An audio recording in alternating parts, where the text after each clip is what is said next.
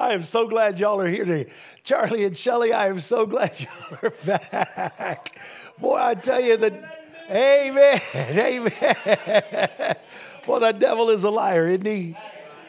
Gil and his family are good, and there's a few of us, boy, we really had to press through, man.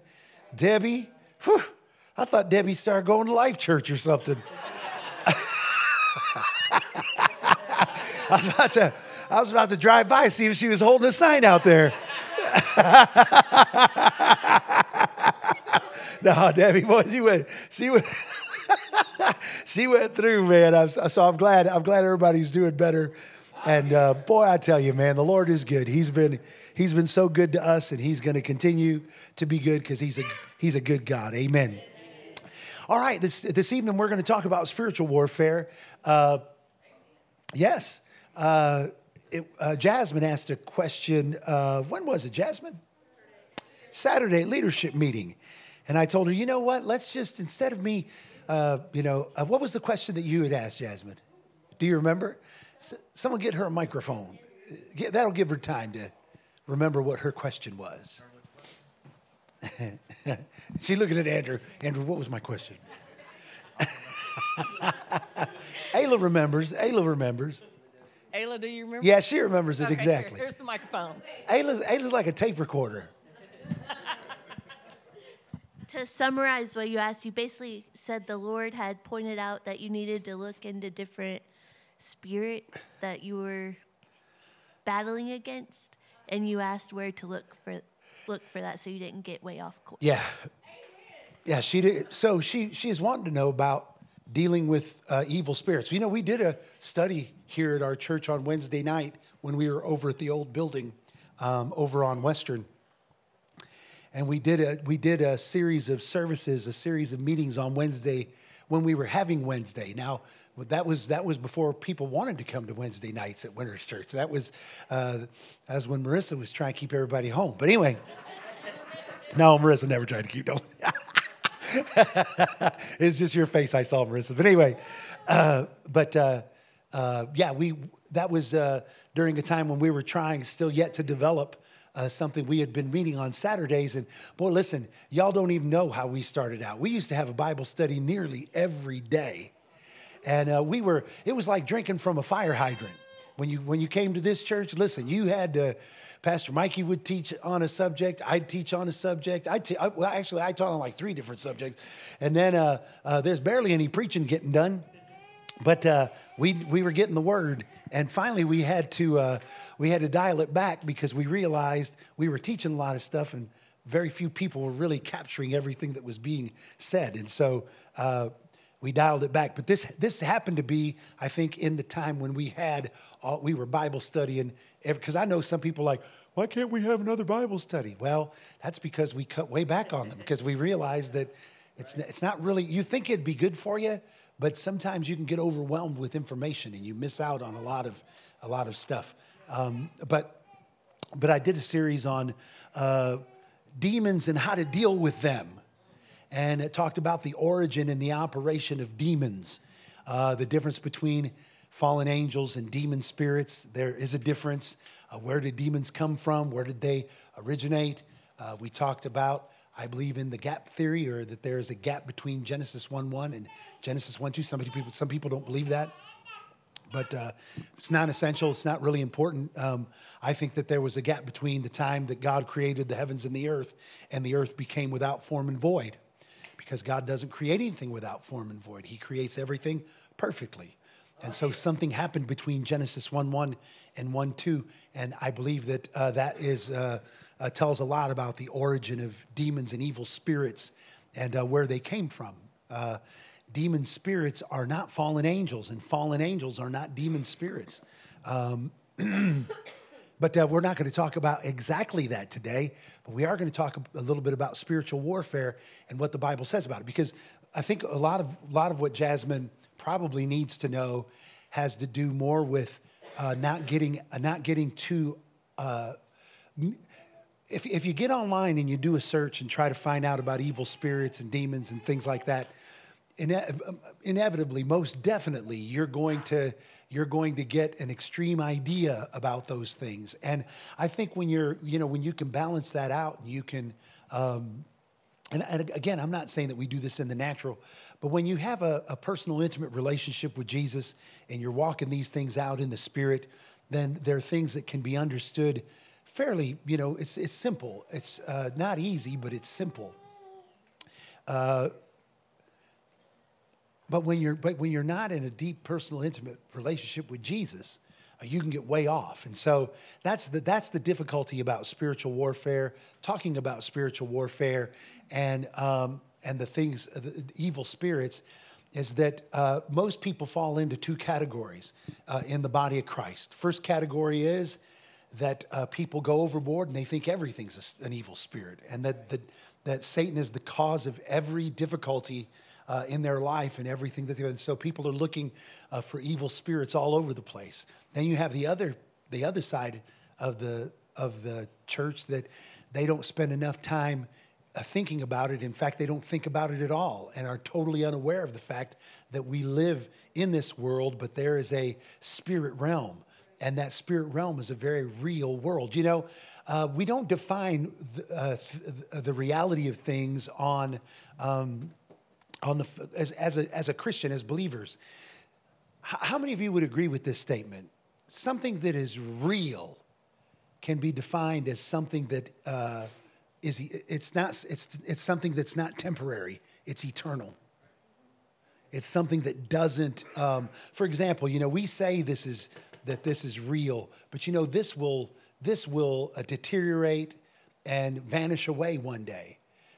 It will corrode, and it will revert back to some kind of whatever it was when it was dug out of the ground. It'll end up going back to this particular music stand or that chair. So, although this is our reality now, it's only temporary. So this isn't really that real.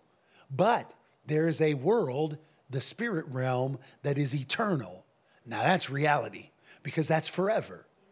And so some people remain unaware of that eternal realm, and most people just stay confined into what they can see and what they can feel, what they can hear with their ears, what they relate to with their natural senses. And so, I definitely, I think that, again, there's those that they're looking for demons behind every bush, behind every tree, behind every curtain, behind every action, behind every word that's spoken by people, by every sickness, whatever it is. And then there are those that are, they just don't pay any attention at all and are totally unaware of the fact that there's a spirit realm, and that there is that we are somewhat in a spiritual battle. And there is spiritual warfare that is going on. Now, to what extent is that spiritual warfare going on? And why? Why is there a battle going on in the spirit? Why? I think to understand spiritual warfare and the things of the spirit, we have to understand why the fight. How many of you know why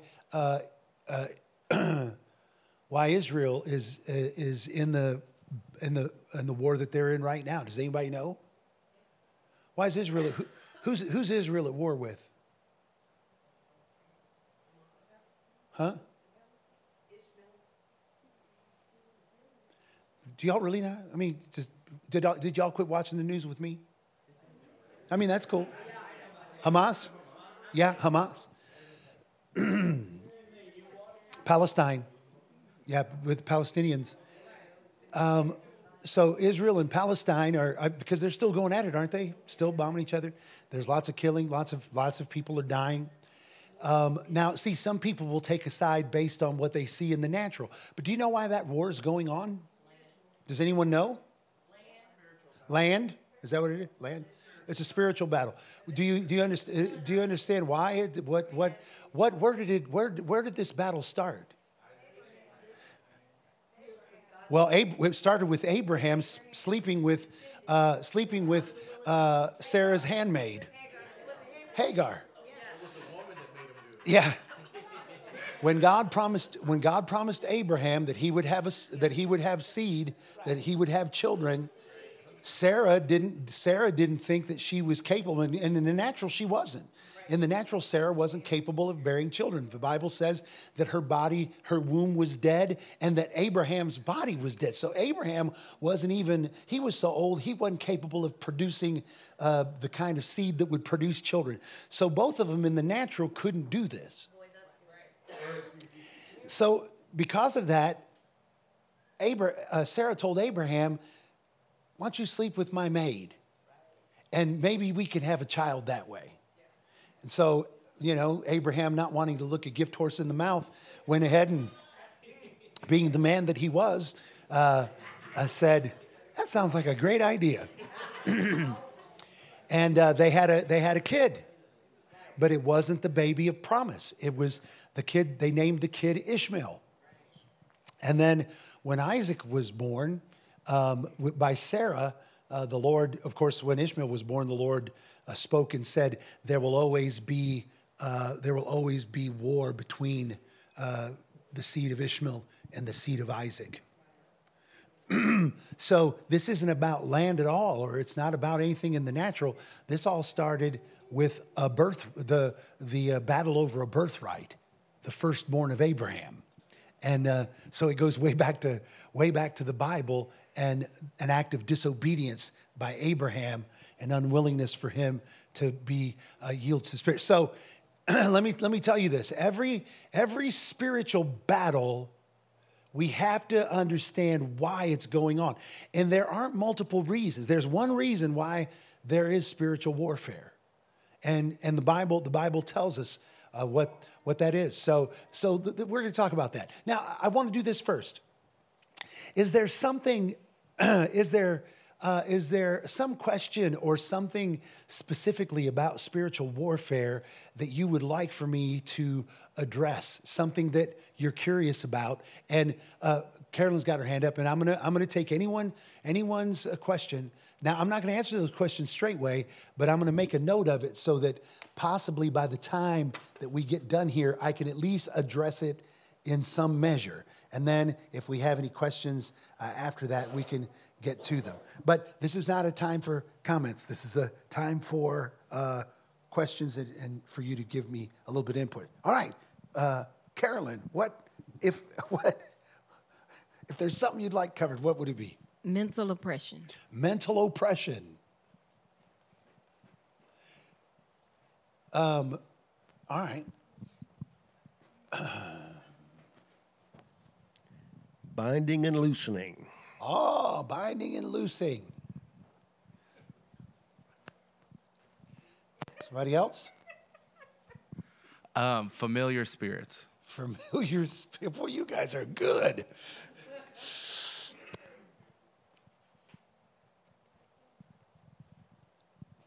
Next. In order to be able to fight off the specific demons, do you have to know their origin or anything, or can you just fight them off with just knowing the basics of the word?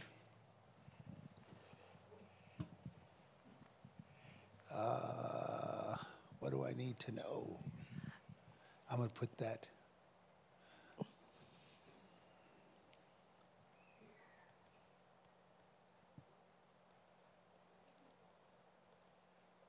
I got to make this one long. Thank you, Gil.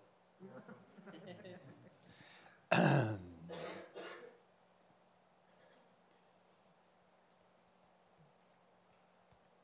right, next.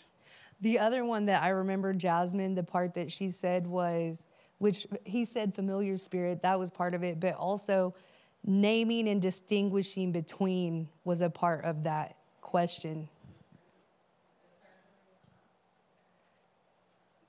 Well, spiritual discernment is separate, but I remember her saying that the Lord was saying to know the spirit, to know what one it was, like, and by name. So I was just making sure that.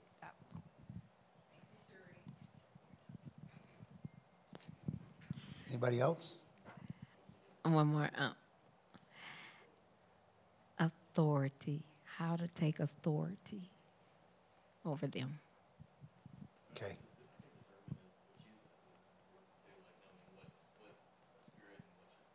All right, yes. Thank you. That's good. I'm definitely deal with that. Let me scroll up here. I didn't anticipate.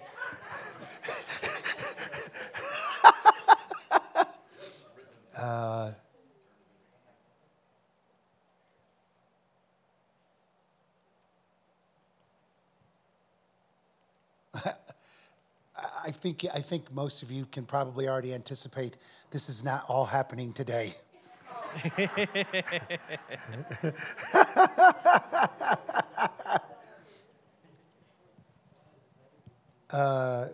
Next.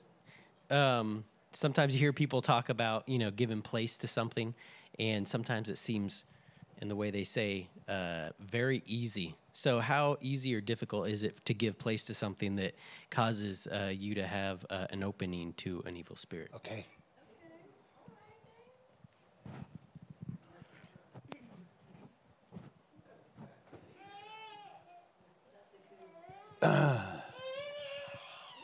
Oh my goodness.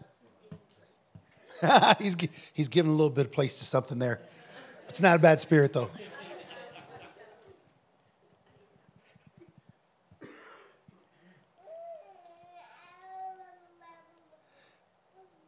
I'm actually writing these in a way that, so I know how to answer them. Believe it or not, I already have all your answers. There's a video going around Facebook, and I guess my uncle sent it to me. I haven't watched it, What but did you say? Oh, Cat, no.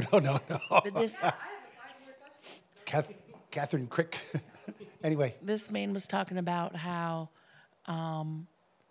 he said that a lot of people he thinks are feeling this way, but basically he's saying that everyone needs to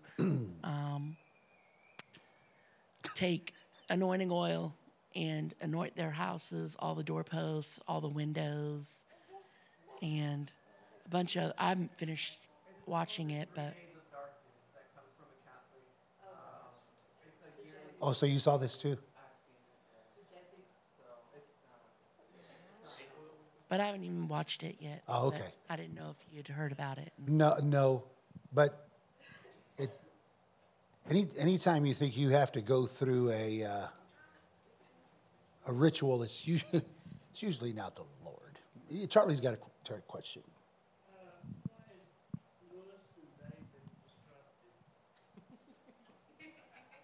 Oh, is that a spirit? Is that what you're saying? Oh, okay. So he didn't have a question. He was just, all right. Yeah. Charlie's calling y'all out right here in front of everybody. When it goes to, I think somebody said oppression, but so people that are dealing with chemical imbalance, as a result of that chemical imbalance, are they giving themselves over to a bad spirit? And those two interchangeably. Okay. Is that it? All right. Mass deliverance. Okay.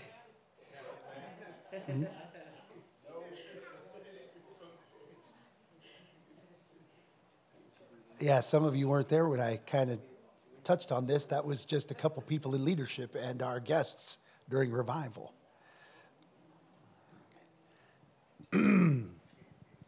So Shri already knows where I'm at with that, but I'm pretty sure she thought that'd be good for us to hear. All right, anybody else before we jump in here? Yes, sir, Andrew. Wait for the mic. Okay, so the question that my wife has is, can you see demons with your spiritual eye? Spiritual eyes, is that what you said? Yeah, something like that. Okay. I guess with your physical eyes and spiritual eyes, I guess. Okay.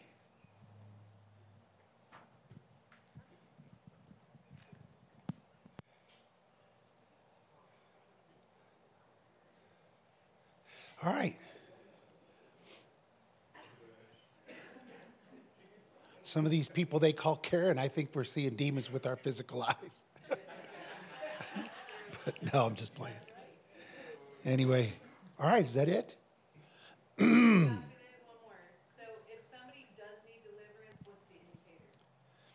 How do you know if someone needs deliverance?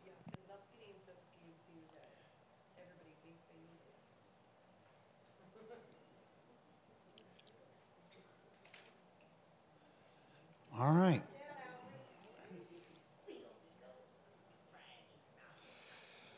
All right.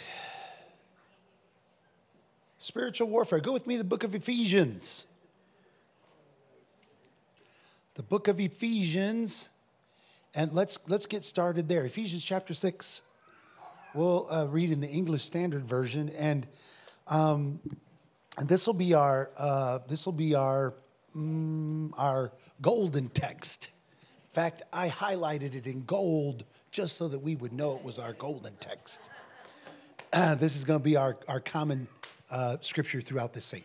So this is extremely important. Now, as we talk about this, some of you are going to you're going to recognize yourself in some of these things, and you're going to have questions. Here's the thing: God hasn't given us a spirit of fear, but He's given us a spirit of power and of love and of a sound mind. And so we should have no fear when we think about evil spirits or when we talk about demon spirits or anything that's associated with them. We should know this: we have more power than the devil. God is bigger than the boogeyman. He's bigger than Godzilla and the monsters on TV. Amen. And if you were a kid and listened to VeggieTales at all, you know what I'm talking about. So Ephesians chapter 6. Let's start with verse 13. Well, no, let's not start there. Verse 10. So it says, finally, be strong in the Lord and in the strength of His might. I could tell I was holding Isaac. I've got little marks on my glasses here. I usually keep them clean. I just forgot to wipe them before I got up. Be strong in the Lord and in the strength of His might. Say this with me. Say, be strong in the Lord. So the first thing I want to say, just reading this verse of Scripture, is this. God never called us to be strong in the strength of our might. Right. He told us to be strong in Him and in the strength and in the power of His might. Amen. Now, if God told us to be strong in Him and in the strength of His might, then guess what? That's achievable. Right. That's attainable. That's something that we can accomplish. It's something that we can do. I think some people read that verse of Scripture and they think, well, that sounds great. I wish it, or some people will make this statement, easier said than done. Yeah, so we need to start saying it. Amen. Because before we ever get it done, we're going to have to, before your mountain moves, your mouth has to move. And so before you ever see your mountain move, your mouth will move first. And so we've got to, these things that we don't see working in our lives, instead of talking about how they don't work and giving a bad confession and staying in that cycle of not seeing things work, we need to start saying what the Word of God says. And I know, look at me, y'all, I know I go through the same thing y'all go through. You start saying it and you're like, I don't believe this at all. You know what? You say it enough, you'll believe it. I can tell it to you over and over and over again, and you may never believe it. But if you start saying it to yourself, listen, some of you told people lies, and you lied so much you started believing your own lie. That's the kind of influence we have over ourselves, is that we will lie to ourselves and believe that lie. Well, you ought to start speaking the truth over yourself. When you start speaking the truth over yourself, you'll believe the truth. Amen. But it says, be strong in the Lord, the strength of His might. Put on the whole armor of God that you may be able to stand against the schemes of the devil. So the devil, he has schemes. In other words, there's a battle. There's a fight. Look what it says in verse 12. For we do not wrestle against flesh and blood. In other words, we're not fighting this fight that we fight in the natural, but against the rulers, against the authorities. I'm reading this in the English Standard Version. Against the cosmic powers over this present darkness. against the spiritual forces of evil in the heavenly places. Therefore, take up the whole armor of God that you may be able to withstand in the evil day, and having done all to stand, stand firm. Stand firm. Stand therefore, having fastened on the belt of truth, having put on the breastplate of righteousness, and as shoes for your feet, put on the readiness given by the gospel of peace. In all circumstances, take up the shield of faith, with which you can extinguish all the flaming darts of the evil one.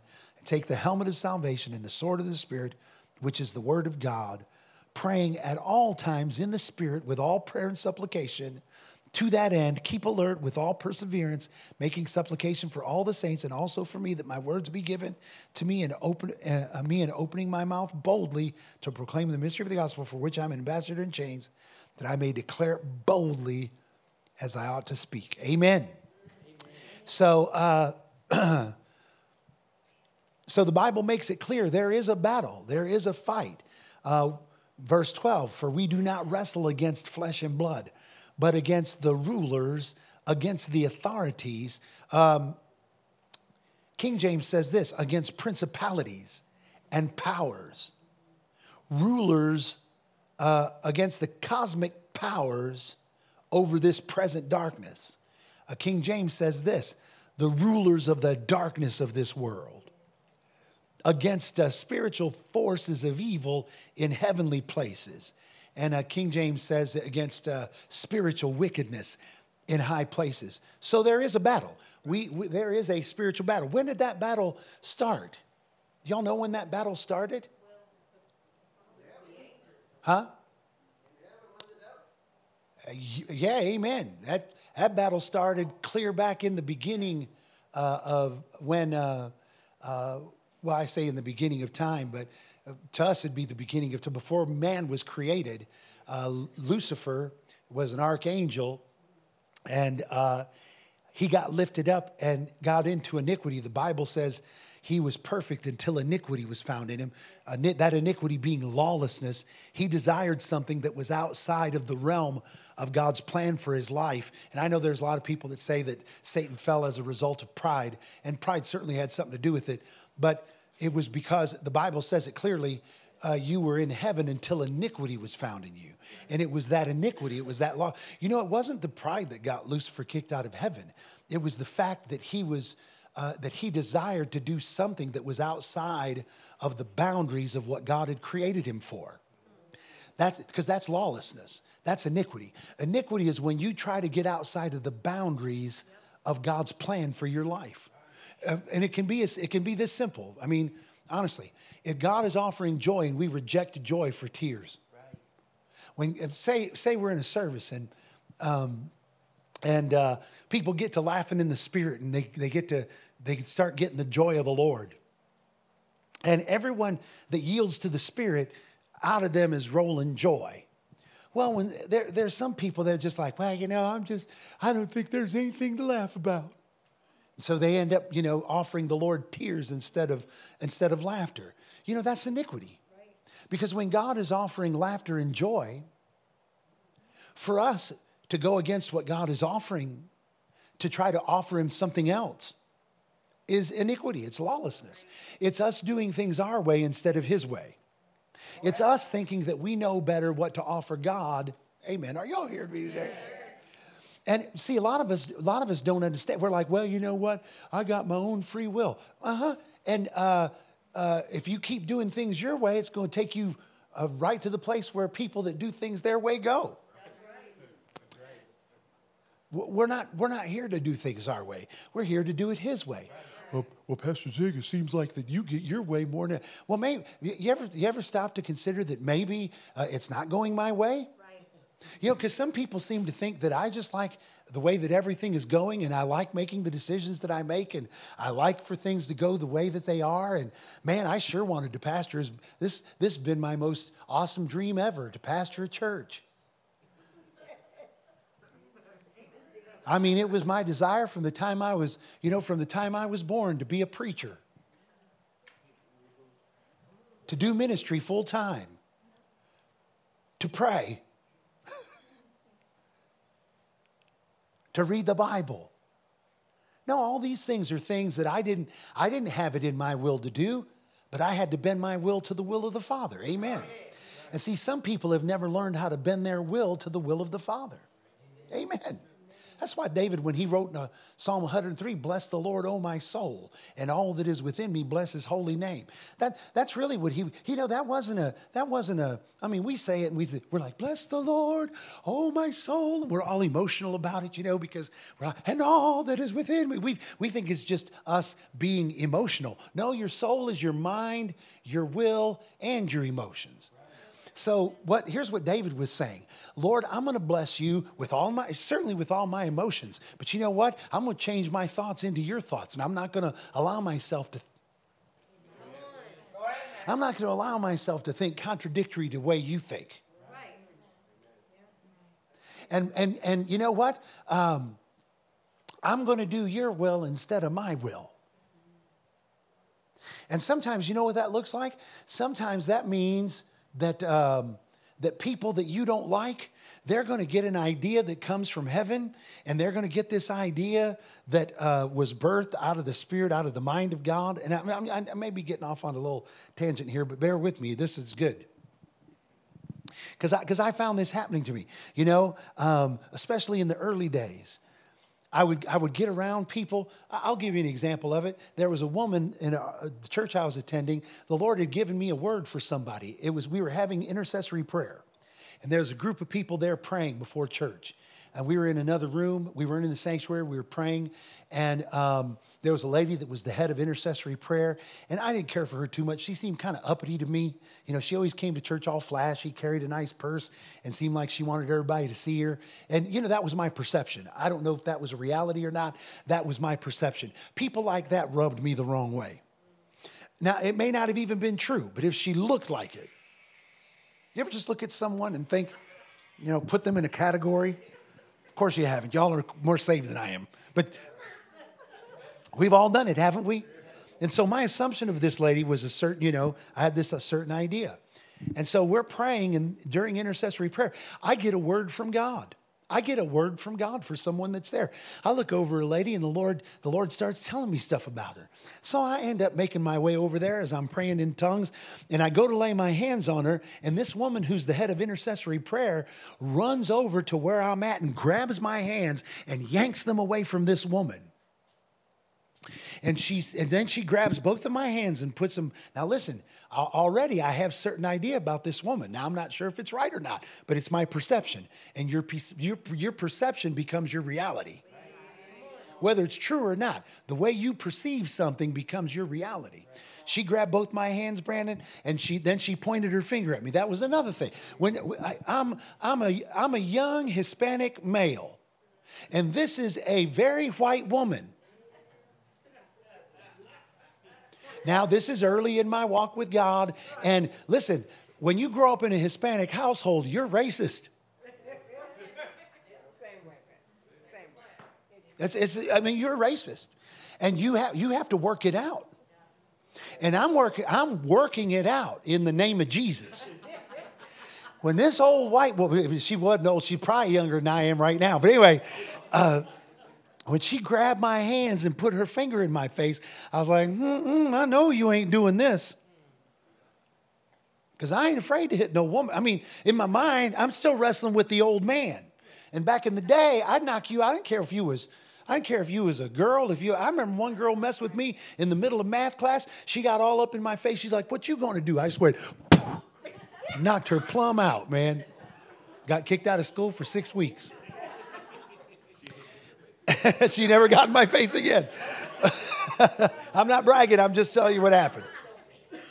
But that lady looked at me and she said this, Brandon. She said, I am the head intercessor and no one lays hands on anyone here but me. Well, here's what you start thinking. So the Lord, he can only use you and da-da-da-da-da-da. Now, see, this is where we have an opportunity to either be lawless and in iniquity or to do things according to the word of God. Now, see, in our minds, we'll go through the negotiating process of how our offense is okay because we're right. We have a right to be offended. Guess what? You know, the Bible doesn't make a distinction between offense that you have a right to and offense that you don't have a right to. In fact, the Bible puts all offense in the same basket. And you know what it says? Don't be offended.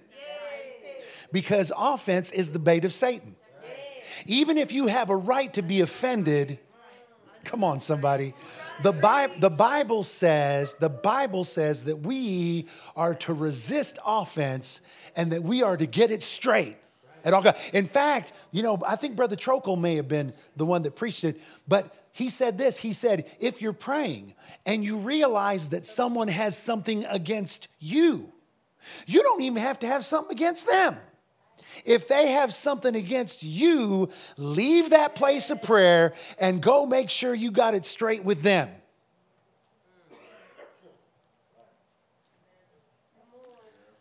Listen, some of you all in prayer, and you're like, well, you know, too bad for them. I'm a pretty good friend. Sucks for them because, you know, they shouldn't feel that way. But I'm clean, Lord. Amen. But see, offense, the Bible speaks about it. Pastor Annie, she went into it deep back in the day. So that was early on in us being in this building. So that wrestling match starts going on. Now, here's the thing. How do we then bless the Lord with all of our soul? See, it's in that moment that your emotions got to get over there into being what God intends for them to be. Your mind has to go to thinking the thoughts that align themselves with the Word of God and are pleasing to the Lord. And your will has to bend to the will of God and not your own will. Because if you don't follow God's will, then you'll get off in iniquity into lawlessness, and it gives place to the enemy. So she said that, and then Brandon, she turned around and she said, "Now you just stay here." And she laid hands on this woman, and she began to pray. Do you know the next thing she did? She began to tell that woman the same thing the Lord had told me. The exact same thing that I was going to tell her and pray with her about, it came out of this woman's mouth. Do you know I wasn't happy about it? I wasn't happy that the Lord got to tell. You know what? You'd think if we were really lovers of Jesus and wanted to do the work and the will of God, that if God spoke it through somebody else, we'd be like, oh, praise the Lord. Amen. Thank you, Lord. You got your work done anyhow. No, I was like, you dirty. How can someone so nasty? How could someone so wretched and so miserable?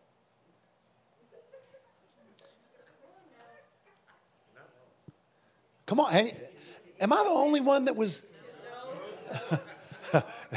No, man, and then you know what happened? The Spirit of God fell. Nothing sucks more than God's Spirit falling on something that you just knew God was against because He didn't include you. Well, I am preaching. So you know what I had to do? I had to bend my will to the will of... You know, that's probably the hardest part of that, is bending your will to the will of God. And you know what? It wasn't... None of that transpired had anything to do with me. All God was trying to do was to get to that woman. All God was trying to do was to get to that woman. And you know what? I should have rejoiced that He got to me. I didn't leave. I'd be lying to you if I told you I left there with great joy. No, it took me a few days to work it out. Yeah. Amen. But I got it worked out. Amen. You know, God showed me a lot of things. And I'll be honest with you. I'm not sure that woman wasn't holier than I thought she was. But I had my ideas. So... When we're talking about where this all started, it started with lawlessness. Do you know where we lose the battle as believers? We lose the battle when we're in iniquity, when we're in lawlessness, when our will doesn't align with the will of the Father, when we're not doing what He wants us to do in spite of what we desire. See, some of us, we have a passion and we have a desire for things that are not evil, things that are godly. They're good and godly things. They're biblical. But some of us, we pursue those things, and they're things that the Lord doesn't want us pursuing necessarily. There are other things that God wants us pursuing. For example, some of us will run after tears rather than joy. Some of us, we prefer certain certain music, certain things that happen in church and in services and we gravitate toward those things and we resist other things. We won't participate in anything except for the things that we find pleasing ourselves. Well, you know what? That's lawlessness. And it's the very thing that got Lucifer kicked out of heaven. And it's a lot of the reason why God's people find themselves susceptible to the attack of the enemy and find themselves the enemy being successful in the things that he desires to carry out against them. We become victims to the enemy because of our unwillingness to align ourselves with God's will and God's plan and God's desires. Does that make sense? So man entered into the fray of battle and entered into that spiritual warfare in the beginning. It started with Eve and Adam. When man fell and the deed of this earth was transferred over to Satan. You know, man carried the title deed to the earth up until the moment that he sinned. And when man sinned, man used to be the God of this world. But when man sinned, man turned the deed of the earth over to Satan, and Satan became the God of this world. And he became the ruler over earth, the dictator of how the things of this world would go. And there was a prophecy that was given to Eve by God, and it was this. He said, you're gonna endure this. You're gonna have to deal with a curse that has come upon this land. And then he said this to Eve. He said, your seed, the heel of your seed is going to be bruised by the serpent, but your seed is going to crush his head. And that's when the fight began. That's when man entered into the fray of spiritual warfare and the fray of spiritual battle. Because God prophesied that he was going to use man to bring about the redemption of mankind, to bring about a reconciliation between himself and man, that he was going to use the seed of man to destroy the works and the powers of the devil. And from that moment on, the enemies of God became our enemies. So listen, the devil doesn't hate you because you wear red, because you're a OSU fan, because you're an OU fan. The devil don't hate you because you're a Texas fan, because you're a Cowboys fan. Some of y'all think y'all would learn. No, I'll just play it. No. Yeah. The devil don't hate you because you go to church. The devil don't hate you because you read your Bible. The devil hates you because he hates God. The only reason the devil is your enemy is because of the God that you serve. You know what? The battle isn't really between us and the devil. It's between the Father God and the enemy. Amen. And it's a battle, according to Scripture, that was won when 2,000 years ago when Jesus came, lived, died, rose again from the dead, and took his place, seated at the right hand of God the Father in heavenly places. Amen. So, and I know I have to kind of go.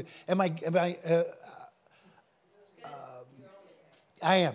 I'm sure of it. I just want to make sure that I don't just assume that everybody knows these things. So you have to understand this.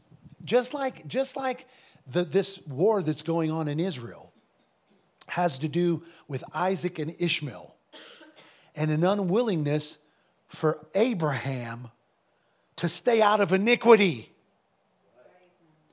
The battle that we are in, the spiritual battle that goes on in the church, has the same source. Listen, every battle in your life can be traced back to an unwillingness on your part to align yourself with the will of God.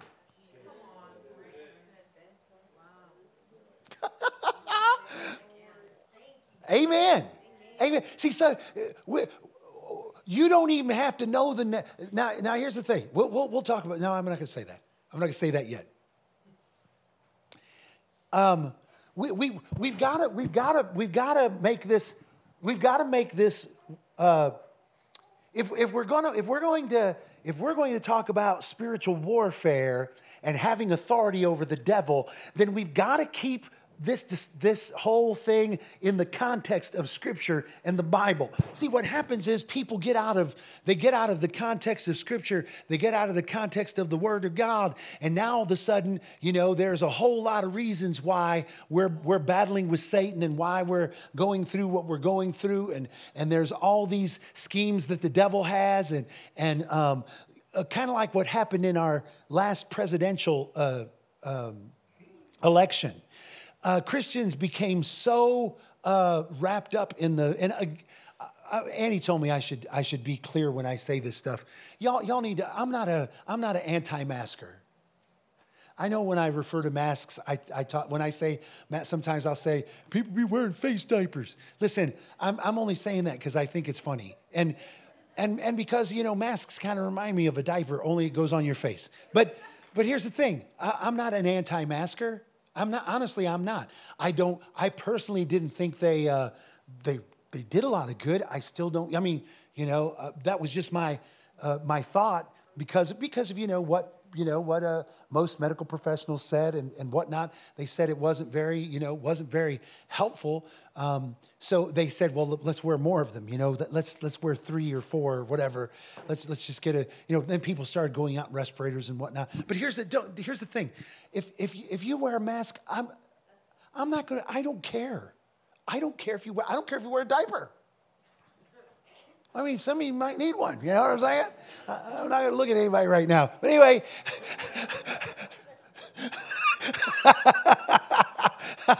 I don't care.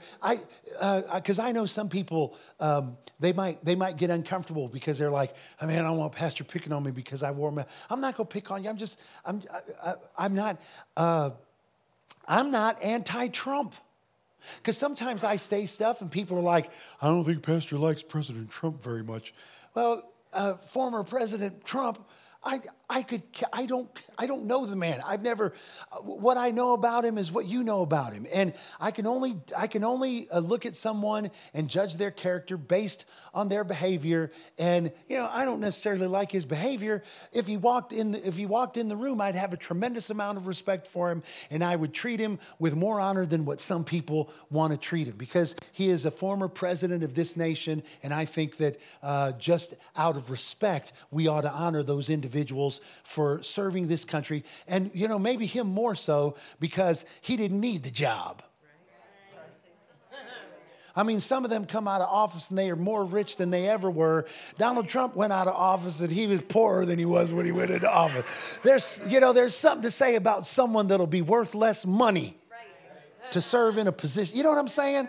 And so again, now see, that'll sound like because the environment that exists. That political environment that exists in our country, to some people that'll say, well, he's a Trumper. I see you trying to hide, but you're a Trumper. No, you're an idiot. That's what you are. That's the deal. Is we see what happened to the church, and this environment exists now. Don't get all bent out of shape and crazy. I'm saying these things, but see, some people be like, well, where's he staying then? Because I don't want to say anything. No, listen, stand wherever you're going to stand, but make sure that when you're standing, where you end up is on the Word of God. Not on some political agenda, not on the side of some political candidate, not on the side of some a political party or government. Are y'all hearing me today? We belong to Jesus.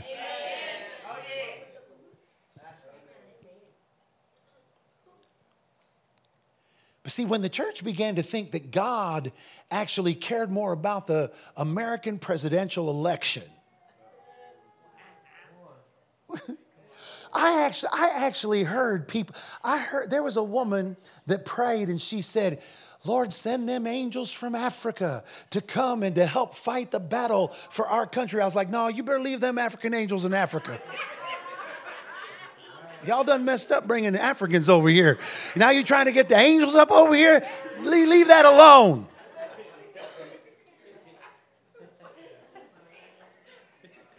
Them African angels are busy. I don't know if any of y'all ever been to Africa, but listen, them angels are plenty busy, and what they're busy with has way more to do with things that are of greater importance than an American presidential election.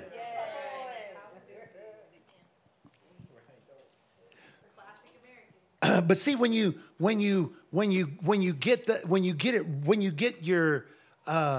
get outside of the Word of God, then you begin to form ideas that entertain things that will literally go against Scripture.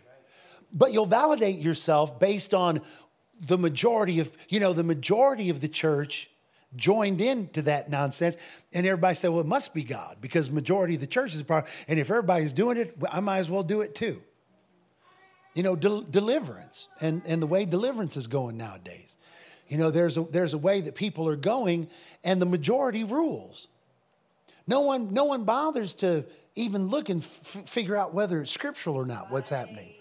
And so we gotta look at Scripture. We gotta look at the Bible. And when we look at the Bible, this is exactly what the Bible teaches. You know what? You have more power than the devil. You have more power than the devil. Now, if you have more power than the devil, why is it that he seems to be such a nuisance then in your life?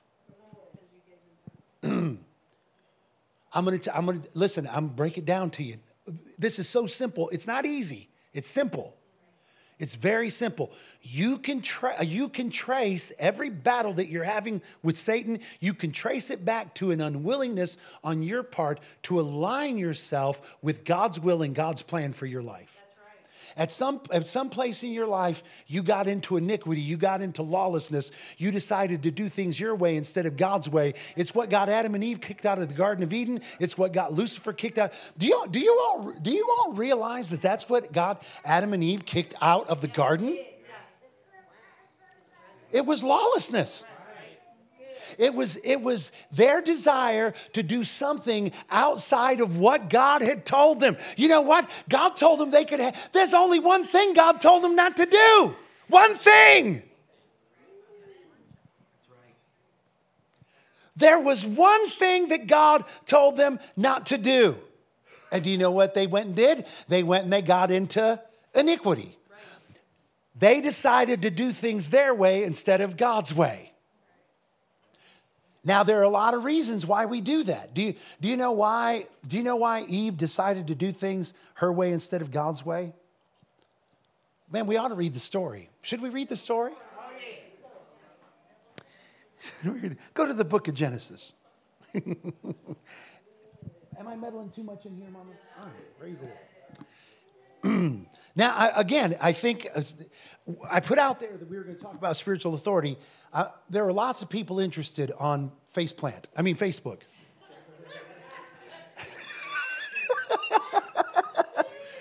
Anytime.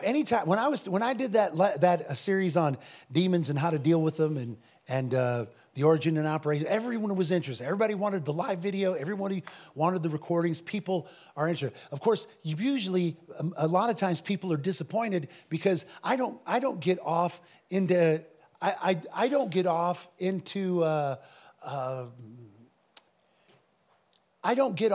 excesses.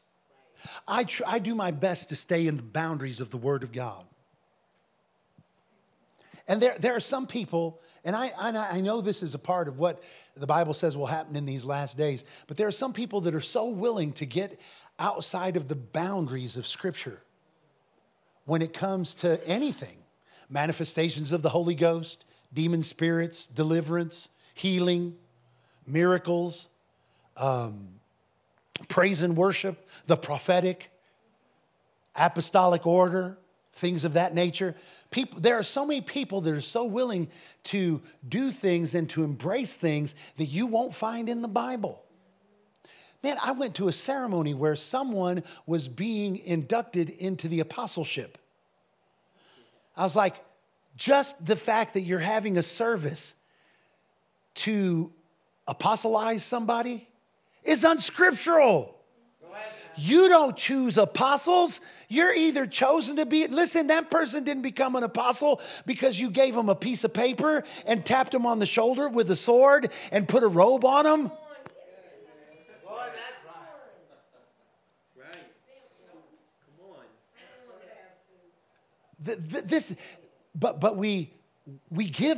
It's almost like there's something about that. Maybe it has to do with our flesh. Anyway, someone tell me where the story is of Adam and Eve. Where we start? Is it chapter 3?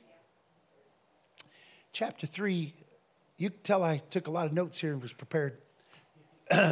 Chapter 3, verse 1. Now, the serpent was more crafty than any other beast of the field that the Lord God had made. He said to the woman, did God actually say you shall not eat of any tree in the garden?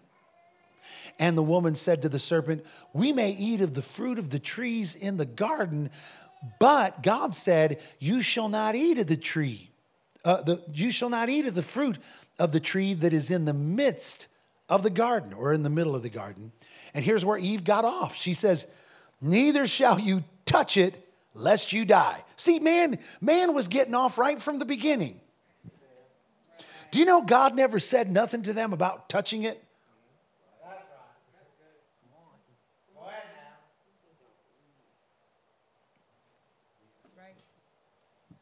I'm surprised she didn't say, Lord said don't touch it, don't smell it, don't even look at it. Now that might have been a good idea, but that's not what God said. What did God say? He said don't eat it. God said don't eat it. God said don't eat it. You know what? When God says don't eat it, don't go telling everybody, listen, don't touch it, don't look at it, don't smell it. You have to, thus says the Lord, don't build thy house within 100 miles of that tree. Otherwise, you will die. That's not what the Lord said. But you know what? Eve had to have heard that from somewhere. Well, who was the one that God gave the instruction to? Adam. You know, Adam probably thought it was a pretty good idea.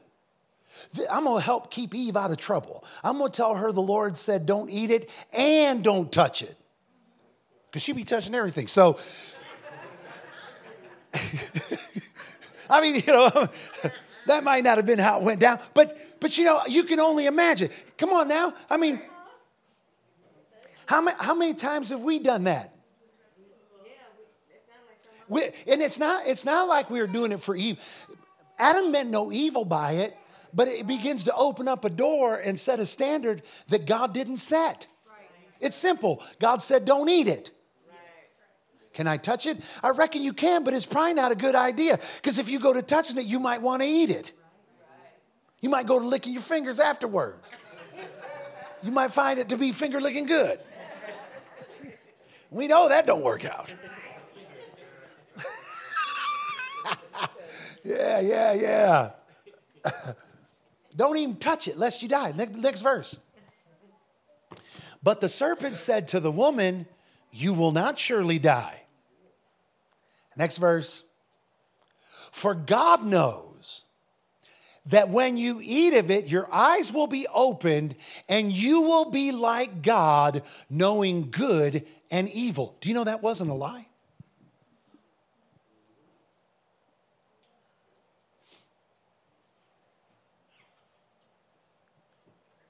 Do you know that what the serpent told Eve wasn't a lie?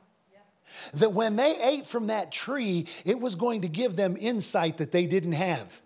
They were going to see things differently than the way that they... In fact, they would be like God. They would be able to know things that God knew that they weren't privy to and they weren't aware of. Do you know it's not always good to know everything? You know, there are some folks in this church. Every time we go to have every time we go to open up the door for a leadership meeting, or I'm not leadership meeting, for a deacon training, where we talk about the opportunity for people to be able to become deacons and things of that nature. There are a lot of people that go to thinking, man, I sure would love to be a leader in this church. Now, here's the thing. If you become a leader in this church, you're eating of a fruit that is going to cause you to see things you have never seen before, and hear things you have never heard before, and be privy to things you have never been privy to. But listen, you're going to see people in a different way than you ever dreamed or imagined they were. You're going to hear them speak in ways you've never heard them speak before. You're going to see them act in ways you never saw them act before. You're going to find out that there's something in them that is altogether, amen, altogether different than their Facebook posts. When you went to Koinonia with them, I went to Koinonia with these people. I didn't know, my God. Because when you get into a position of leadership, all of a sudden you're dealing with people on a deeper level. And so now you're seeing things that not everybody sees. You know, some of you are better off not knowing those things about other people. Because some of you weren't built to know those things. Some people can't handle knowing those things. Can I talk about you, Anna, for a minute? Uh-oh. She's like, uh-oh. Can I talk about you for a second, Anna?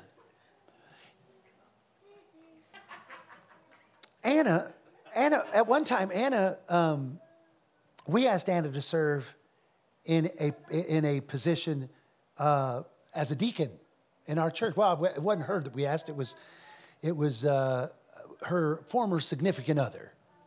And we had asked we were trying to help him to discover God's purpose, God's plan for his life, God's design. And so we had him serve in a place as a deacon. And really, the reason I brought up Anna is because Anna was the one that ended up really kind of serving in that position.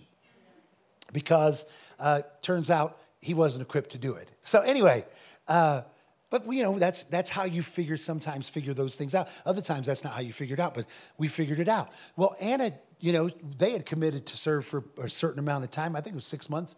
And Anna was the one who was serving in that position. But I remember one time talking with Anna, and she's like, Pastor, why can't I get anyone to respond to my requests for help? And when I do get people to help, why do they lie to me and tell me they're going to show up at 6 and they don't show up till 7:30? And why, when they make a commitment to do something to help, do they call me 10 minutes after they're supposed to be there and say, I'm just calling to let you know I ain't going to make it? Now listen. Anna's like, man, I didn't know you was going to share this. I'd have told you not to. Now, Anna all of a sudden began to be aware of something she was never aware of before. That there's a bunch of flaky people at Winners Church. I mean, now listen, that's not a true statement. But a lot of flaky people. No. That's not a true statement. There aren't a lot of flaky people at Winners Church, unless you're looking at things through a skewed perception. We don't have a lot of flaky people at Winners Church. We got a bunch of normal Christian people that are working it out at Winners Church. But you know what? Sometimes you don't realize where people are lacking until you're put in a position like Anna was in, and all of a sudden now she sees it. Now, you know what? Some people are equipped to be able to look at people and see what God sees in them and not see their shortcomings.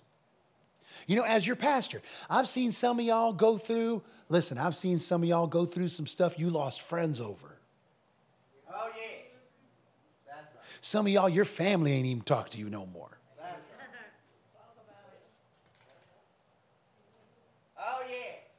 But I'm looking around this room, and I'll be honest, I'm gonna be straight up front with every one of y'all. I'm looking at, and this isn't I'm not trying to rip off my arm to pat myself on the back, because this is not something that is of a natural origin. This isn't something that comes natural to me, because in the natural, I'm like you are. If someone doesn't measure up, I'm like, yeah, you know, I'm just like.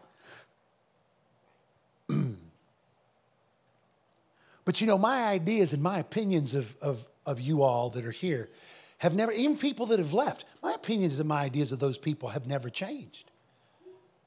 For some reason, I can still see that God has something for those people. Now, they may not be a part of this fellowship. They may not be a part of this body. But God still has a plan for their life. And there's something that God has. There's something of great value to be able to look past the difficulties that people have and still see the goodness of God and what God is capable of doing. Y'all understand what I'm saying? So what the enemy said to Eve was true. You're going to see something like you've never seen. Do you know why Eve chose something outside of God's will rather than what God said? Because the enemy made her believe that she was missing out on something.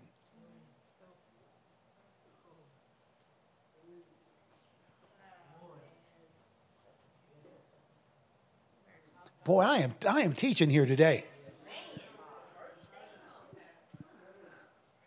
The enemy, here's essentially what the devil said. Do you know why God don't want you having that tree? Because you're missing out. He's keeping something from you. There's something that God is withholding from you. Some of you all, man, the minute you believe something's being withheld from you, you want it. Ain't nobody keeping nothing from me. I'm gonna get mines. Yeah, what if it ain't yours? What if that's not what God has for you? See, sometimes the will of God will keep you from what you want. Sometimes the will of God will keep you from, sometimes God's plan and God's will for your life will keep you away from things that are good and that are godly, but they're not yours. It's not a part of His plan for your life. Do you know many of us, our life would take on a whole different look and a whole different nature if we would deal with that, if we would start dealing with that right there. Just that, if we will start there. Where in my life is my life not in alignment with what God's plan is for my life? Where have I gone wrong? Where have I, you know what? For most of us, how do I say this and not get in trouble?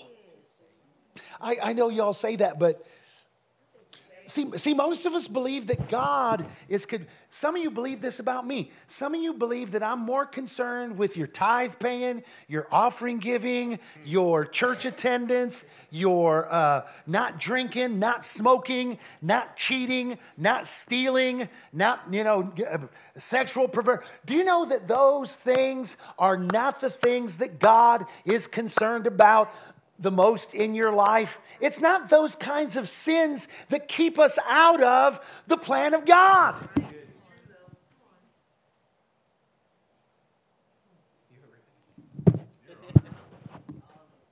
Because you can eat too many donuts and it not really, you can eat a bunch of donuts, so you're not really opening up the door to an evil spirit. Of course, some people say, yeah, but you get off in that sexual perversion and you open yourself up to an evil spirit. I mean, maybe, yeah. I mean, it depends on your heart and the motive of your heart and what's going on in the depths of your being. But it's not those things that God is the most concerned. Do you know what He's most concerned about? You doing what He created you to do. You fulfilling the purpose for which you were created. You coming into alignment with his plan. Boy, listen, I know this sounds like I'm just trying to mesh this in with what the Lord told me at the beginning of the year for our, but you know what? I didn't. That's not what I'm trying to do. It is what it is. It is what it is.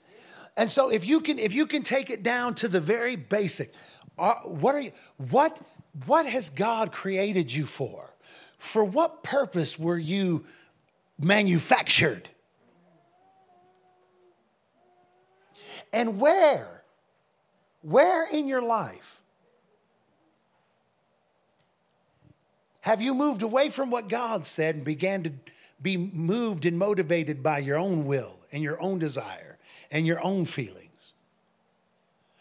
What was it that crept in that caused that to happen? Was it pride? You know, sometimes that's what it is. Sometimes it's pride.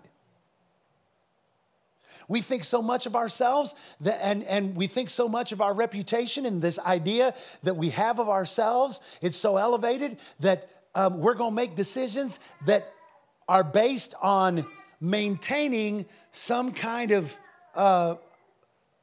idea that we have of ourselves.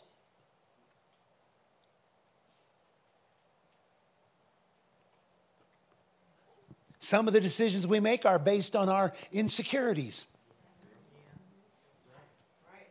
A desire for us to, you know what? I'm going to tell you something. If you're a private person, you're not really a private person. That whole idea, well, I'm just a private person. I just don't like everybody up in my business. No, you're fearful that people are going to look into your life and they're not going to find you as attractive as you think that they find you now, because they're going to see things in your life that you know are not good, and you don't want to have to face that. No, I'm just an introvert. Yeah, that's why you're an introvert. Because it's hard for you to deal with rejection.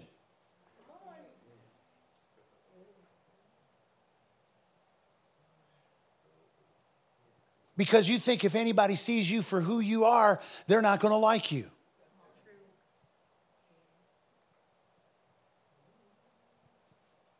The minute you get over there, you know what the enemy does? He starts lining people up to validate that. Come on now.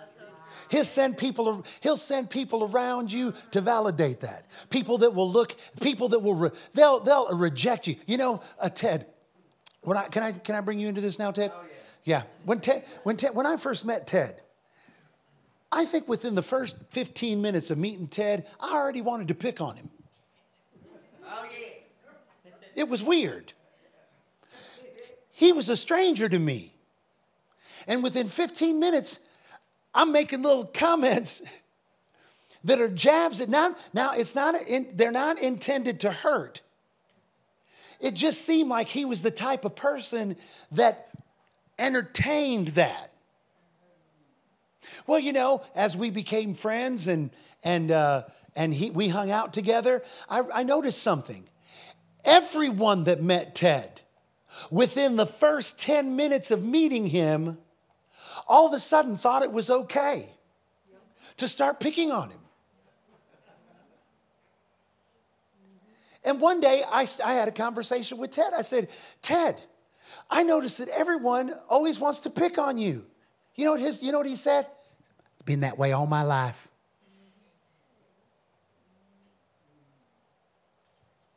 Been that way all my life. And you know what? It had an impact on Ted. It had an impact on Ted's self-worth. It had an impact on his confidence. It had an impact on his ability to believe God and to believe that God would use him or could use him or even wanted him.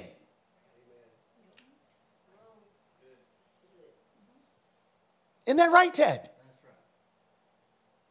You know, after he and I have been hanging out for 30-something years and we've been through all kinds of stuff together. Oh, yeah. Ted and I'm not just putting Ted in this category. Ted and I both still wrestle with, listen, folks, if Ted and I are still wrestling with this and we've been at it for as long as we have, you're going to still wrestle with it too. Some people sit around and act like, well, he ain't talking to me. Oh, no, I am all up in your Kool-Aid. Every one of you are in this. There's nobody here that is exempt from what I'm talking about. Nobody. So don't try to pretend like this ain't your subject. It's spiritual warfare. We are in a battle. But see, the battle isn't over. The battle isn't over trying to destroy a church, trying to break up friendships or whatever. See, we bring it to friendships being broken. The enemy's really coming between me and Anna. No, that's not what the devil's trying. The devil could care less about you and Anna. It's about something greater.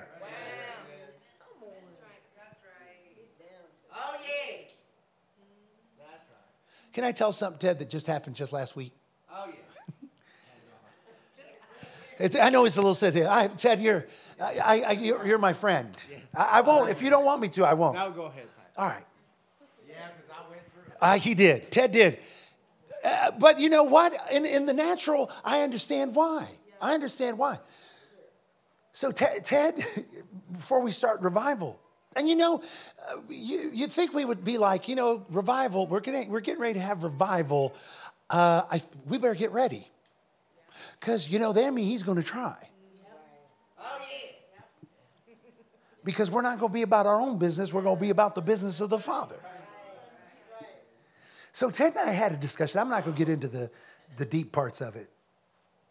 But anyway, Ted and I had a discussion, and after having this discussion, I knew the potential was there for Ted to have hurt feelings, but I have to continually make sure that Ted and Debbie both understand this. I love them. We wouldn't be here without Ted and Debbie. This church would not be here if it wasn't for these two people sitting on the front row of the church. That's just how it is. That's just how it is. This man here, I owe him in the natural and in the spirit. He's like, Pastor Ziggy, the Lord, when you get to heaven, you're going to have such a high. I'm like, bro, I'm going to be the handler of your crown. Your crown is going to be so large. There's going to be me and several other people just propping it up on your head. Your crown going to be like a Macy's Day float. You're going to have a group of people walk around heaven just to keep it straight on your head. I know. Again, it may not be that, but you know what? Honestly, that's the way I feel. But you know what?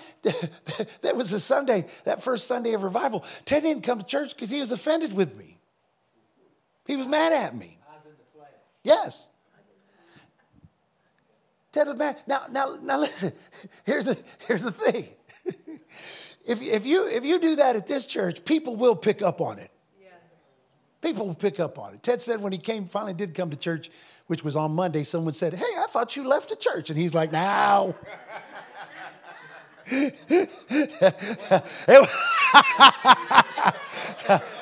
Leave it to someone at Winter's Church to get you right when you walk in the door. Of course, no mercy. Everybody can dish it out, but when you got to take it, man, it's rough.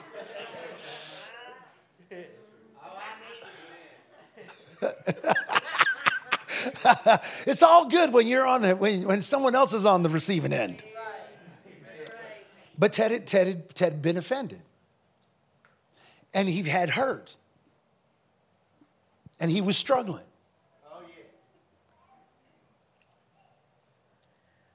You say, Pastor, why was he struggling? Well, because there was things that were happening that were outside of his will. And outside of his desires.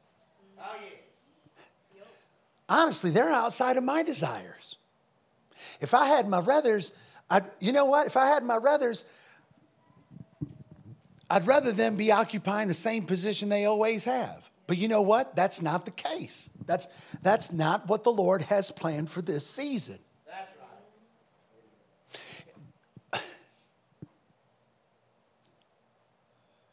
Here's what the devil will tell him. you're useless.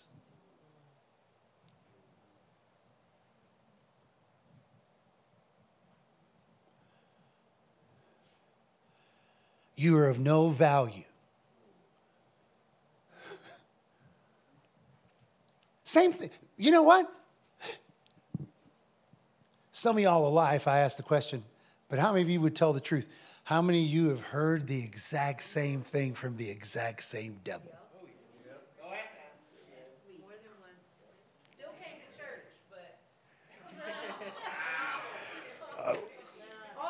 You take it up with Sheree later.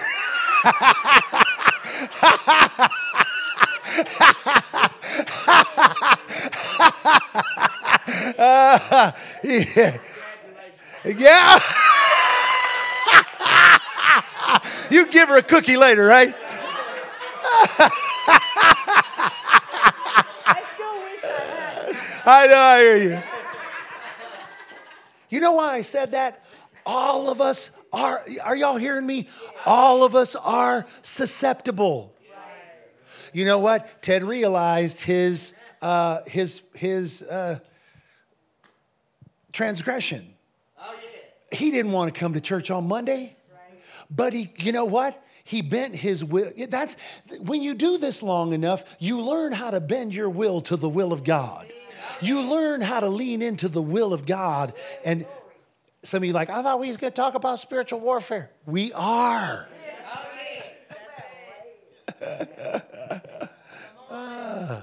We are. Because this is where the battle began. It began with Lucifer making Eve believe that she was missing out on something. You know, that's why many people get their drawers in a bunch in churches all over this country, because they believe they're missing out on. So, hey, you know what? All the things we're missing out on. Boy. Listen, there's some stuff you don't even want to know you're missing out on. I'm going to tell you right now. You're better off not knowing. Boy, that's right. You're better off not knowing. Because those aren't things that the Lord has necessarily called you to give yourself to. So this battle that we're fighting, this battle with the enemy. So he says, God knows when you eat, your eyes will be open. You'll be like God, knowing good and evil. Next verse. So when the woman saw the tree was good for food, and that it was a delight to the eyes, and that the tree was to be desired to make one wise, she took of its fruit and ate. She also gave some to her husband who was with her, and he ate. And you knew he was going to. Well, we do lots of stuff. Lots of stupid stuff. Then the eyes of both were open. And they knew that they were, what's the first thing there? You know what? God knew they was naked. Now all of a sudden they are seeing like God. Now they know they're naked. Up to that point, they had no idea. I mean, no idea. So they sewed some fig leaves together, put on themselves loincloths. They was naked and afraid. That's where that show came from, right there. Next verse. And they heard the sound of the Lord God walking in the garden in the cool of the day. And the man and his wife hid themselves from the presence of the Lord God among the trees of the garden. So they ran from God. But the Lord God called to the man and said to him, Where are you? Next verse. He said, I heard the sound of you in the garden and I was afraid. See, naked and afraid. And I was afraid because I was naked and I hid myself. Next verse. He said, who told you you were naked? Have you eaten of the tree of which I commanded you not to eat? There you go. The man said,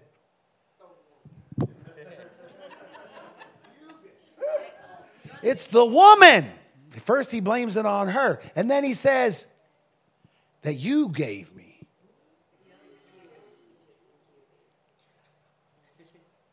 You know, man always wants to put the blame. Amen. Anybody remember Flip Wilson? Yeah, y'all remember that was ages ago. Flip Wilson. You know what he used to say in every program he had? The devil made me do it. Man has always looked for an opportunity to blame the devil, to blame someone else, to even blame God. The reality is that iniquity and lawlessness comes out of the heart of each individual. And so we as God's people, the first thing, so to win the battle spiritually, the first thing we have to be willing to do is to, listen, before you ever open up your mouth to name the name of an evil spirit, listen to what I'm going to tell you. Listen, before you start going after Jezebel, before you start going after Leviathan, before you start going after Euroclydon, before you start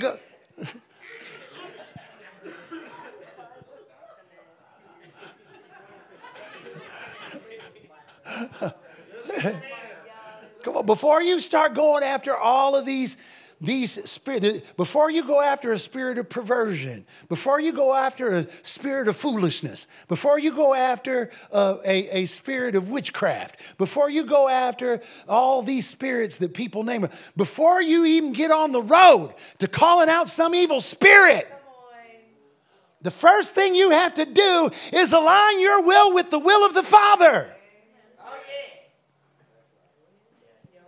Because you know what? You're going to have some effect on evil spirits if you go to calling them out. Because there's power in the name of Jesus. But that's not any guarantee that your life is going to be made any better. If you're not willing to align yourself with the will of God and get out of iniquity. Boy, has this helped anybody here today? I know I've already gone over the time here, but and I didn't address not one of those questions y'all asked me. But I had good intentions. You know I did. God knows I tried. Amen. And we will, so this is be our subject here for a while. What was that you said? Next, I'm sorry, I'll give you the word. Go ahead. Could you repeat that one more time? Is this for the individual that's praying over, or is it you're praying over someone else? Can you make that clear? Both. Okay, that's what I was asking. Yeah, I get it. Yeah, I think we have to start.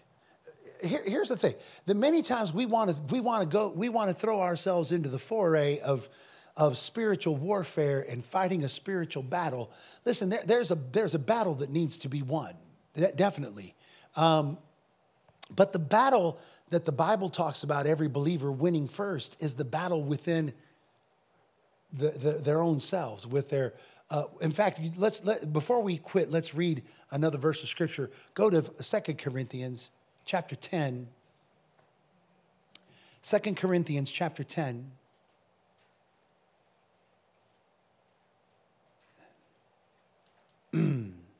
Go to verse 1, Joe.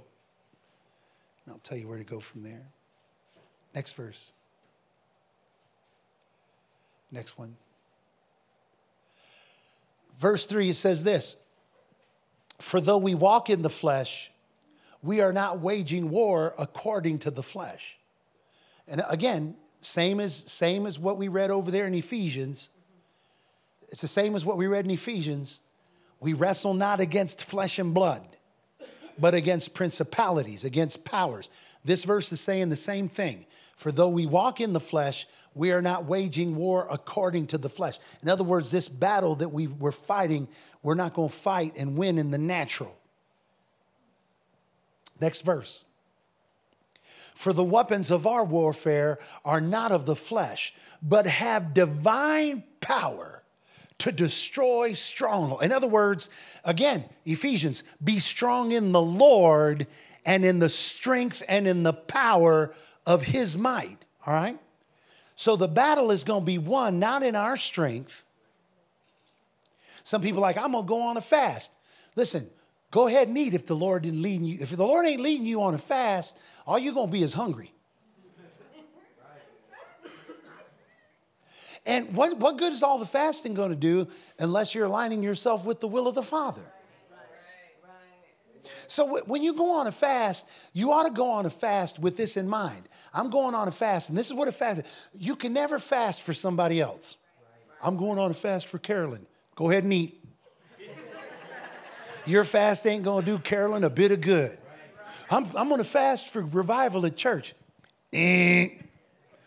Your fasting don't help revival at church. Well, we're going on a church-wide fast so we can start the year out right, and we're fasting for the church. No. The reason why you're depriving yourself of food is because the fast is for you personally. Now, can it have an impact corporately? Absolutely. But you have to bring it down to, again, I'm trying to help you all to be the most effective. You have to bring it down to the simplest form. Fasting is for the individual. Do you know what fasting is for? You're bringing your flesh under subjection. You're telling your body, I know you want to eat, but I ain't letting you eat.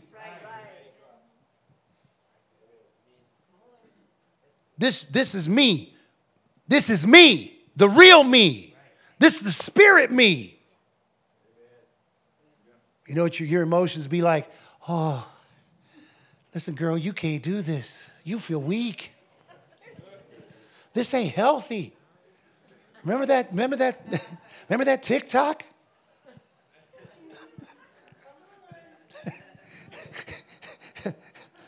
Remember that reel you watched? This ain't even healthy. You can fast for about 24, 28, 29, 32 hours, but then you got to eat a little something.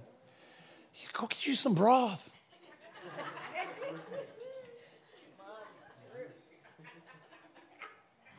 Then you're Googling it. And you find in Google, different people fast different stuff. Reuben should have fasted Twinkies while he was here.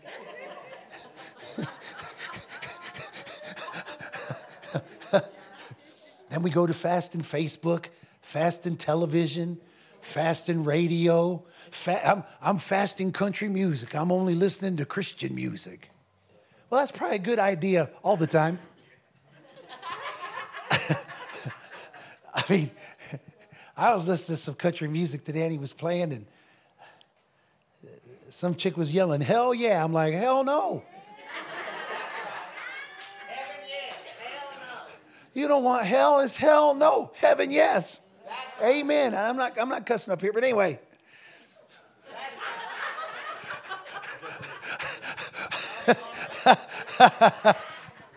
But see, let me tell you something. Fasting is for yourself, to bring your flesh under subjection, to let yourself know I'm in control. My spirit is in control. Longer you fast, the more you bring your flesh under subjection. So it has benefits. But this whole thing about fasting for the church or fast for somebody, you can't do that. But when you go on a fast, you have to have it in your heart that whatever is happening in that fast, that bringing down of you, bringing under subjection of your flesh, that what it's saying is, I'm going to align my will with the will of the Father. Oh, yeah. My life is his life. Now his ways become my ways, and his thoughts become my thoughts. Instead of eating food, I'm going to consume his word. You know, that's my grandmother. I went on a fast one time. My grandmother said, she set me straight the first day. First thing I woke up, I took me a drink of water. She's like, I was like, you can have water on a fast? She said, first thing you was thinking about. First thing you ought to be thinking about is Jesus. Now listen, she is Puerto Rican, so she's a little strict. Of course, she had some coffee. I'm like, Did y'all's grandma go, Yes, it's a Puerto Rican thing. She looked at me, she go, That's all she had to say. That means you're an idiot. But then I was like, well, so tell me, how are you supposed to fast? She said, well, you get up, first thing you do is pray. You give your day to God. You give your day to God. She said, time you would give yourself to breakfast, you get in the Word of God. Then after that, you pray some more. Then at lunchtime, instead of eating food, you get in the Word of God. And you pray until dinner. Then at dinner time, you get in the Word of God. I said, well, when can I drink water? She said, when you ain't thinking about it. When you don't get it because you want it, you get it because you need it. Now, I finally understood what she was talking about. What she was saying is you're still giving in to your own desires. Now I'm not going to be strict. I'm not going to be that strict with y'all. You understand? You work it out between you and the Lord. But here's what you got to know more than anything. Align your will with the will of God. Align your will with the will of God. Make his plan your plan. Because when you get in alignment with God's plan, it opens up the door for the supernatural. So let's finish reading this. Oh, I'm already late. Am I okay to go a little late since we didn't have church Sunday? Oh, yeah. For the weapons of our warfare are not flesh, but have divine power to destroy strongholds. So it's a spiritual thing. And look what it says. What are we destroying, Jasmine? We destroy arguments and every lofty opinion. Now, where are these arguments at? In you. Where are these opinions raised? In you. That are raised against the knowledge of God. And take every thought captive to obey Christ. See what I'm talking about? See what that means? Glory to God. Hallelujah. Do you know that if you will obey Christ, I'm not going to say that because it makes it sound self-serving. If you obey Christ, you're going to go to church. And not just when it's exciting. When it's challenging. When that one brother you don't like is invited and he's coming.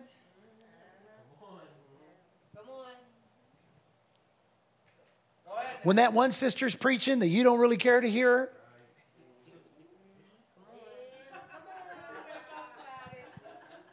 Y'all know how many messages I get, Pastor, are you preaching this week?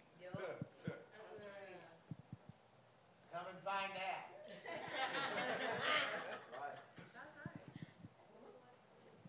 Who's preaching? When I'm gone, who's preaching? Well, we haven't decided yet. Can you let me know? Yeah, we'll let you know just before they come up. Go ahead, man. See, why are we doing that? Well, because we're leaning into our own stuff, our own way. You know that you might could glean something from somebody that you don't like. Go ahead, man.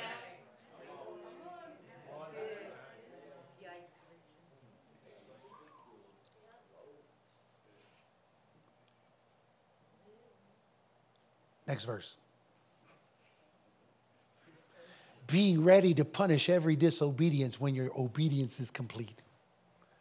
So that's where spiritual warfare starts. Spiritual warfare starts in the mind and in the heart of each individual.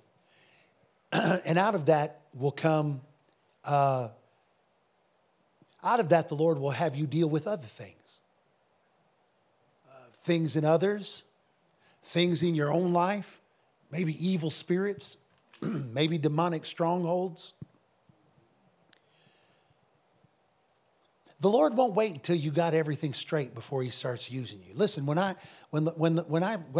first realized there was even a spirit realm and there was spiritual warfare going on, it was at a youth service. Of course, I'd been trying to align my will, and it wasn't too hard for me to align my will with the will of God at that time because I was a teenager.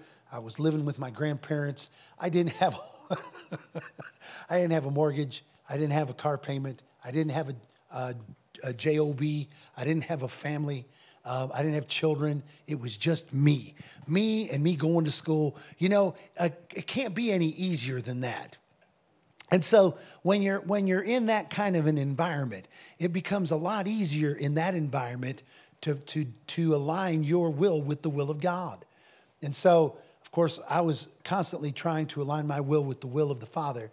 And one day I went to church, and that day when I went to church, all of a sudden the Lord opened up the realm of the Spirit, and I began to see into the realm of spirits, and I saw an evil spirit working in the life of an individual that was in our church. And the way that it manifested was very unusual in a very supernatural way.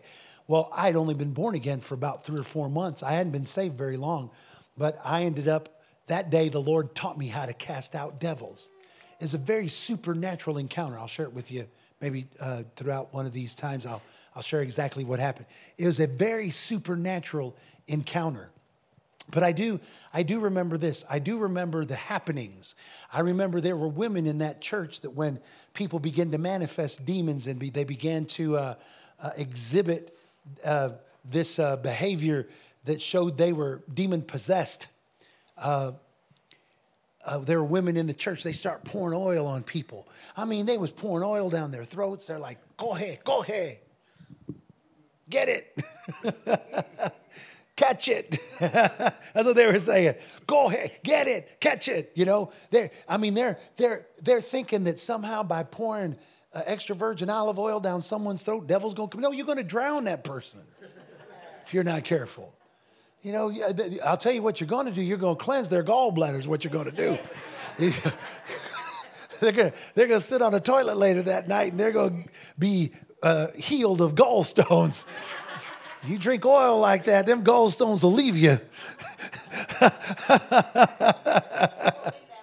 It's a home remedy for gallstone removal. But anyway, I remember this one guy, he's there, and then somebody else got a Bible, and they're like, en el nombre, reprendo a Satanás, reprendo. I mean, every time they're rebuking the devil, they're rebuking Satan. And every time they say, I rebuke you, Satan, he's getting a whack in his forehead with this Bible. I was like, something's about to come out of him. I'm not sure it's an evil spirit, but I mean, these are all the things that are going on. And then some people are saying he had a Playboy bunny necklace. Someone said, I feel like that if he keeps that necklace on, that spirit's going to have a right to stay. You know what? We will try all kinds of crap when we're in the flesh. When we haven't aligned ourselves with the will of the Father, we'll try all kinds of nonsense. So you know what? Someone not knowing any better ripped that chain right off of his neck and ran out to church and threw it in the street. And you know what? He was none the better. All the oil, all the wax in the head with the Bible, the ripped off chain, Playboy bunny chain, and he is still, I'm not coming out. That spirit's still talking to us. We're like, Dave's not here. Oh, I'm serious. That thing is like, Dave, we know you in the name of Jesus. Shut up, devil. Me and Dave, we're out drinking beers. That's what that spirit tells us. The church is on fire. It's on fire. Y'all need to get out of here. That thing was telling us all kinds of stuff. And you know, and some people were like, we better check around the church. You know, it would be like the devil to cause a fire. It's like,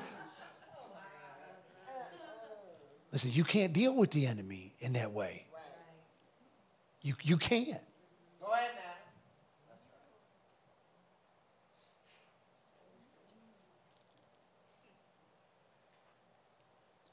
It was persistence that made that spirit turn loose of that guy. We was there till 3 a.m. You are coming out in the name of Jesus. I'm going to wear you out. You ain't wearing nobody out. I ain't got no place else to be. I don't have a job. It's summertime. We don't have to go to school. I can be here all night in Jesus' name. I will wear you out.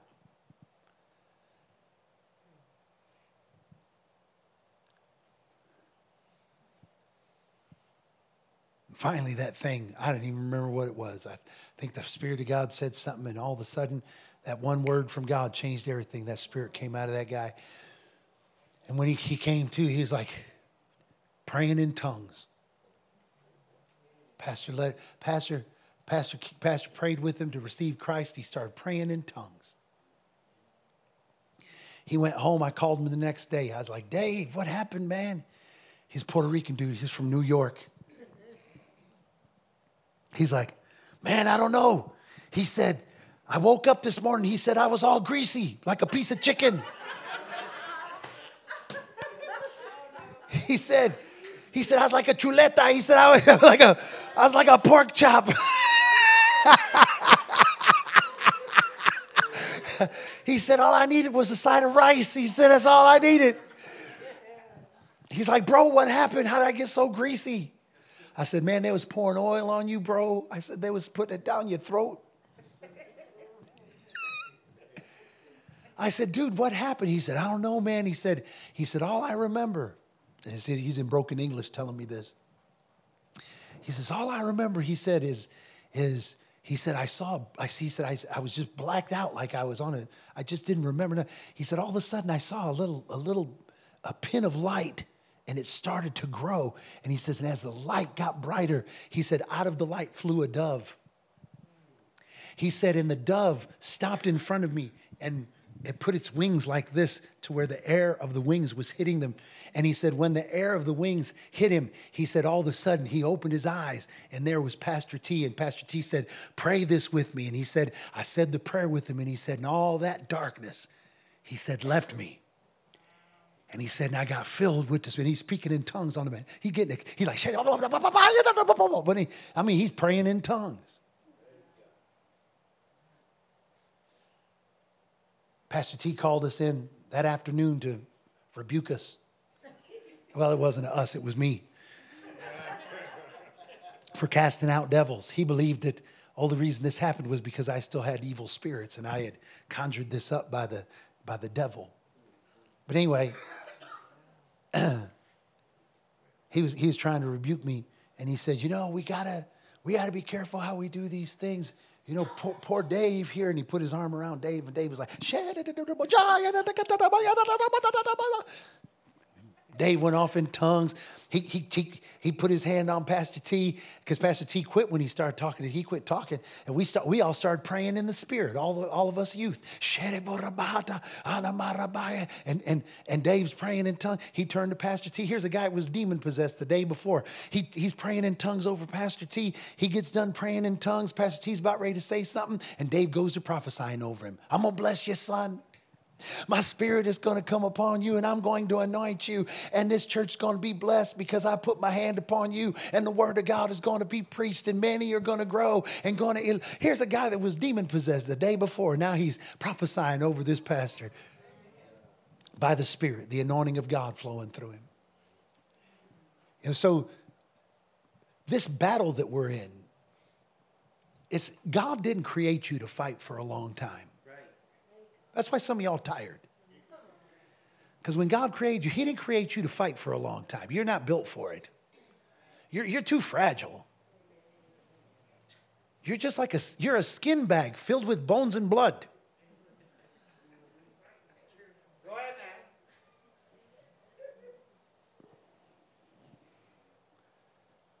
now. Ask anybody working in the medical field. It don't take much to take us out. I mean, you be on a motorcycle, you hit something, that's it. You're done. You're a mustache on the road.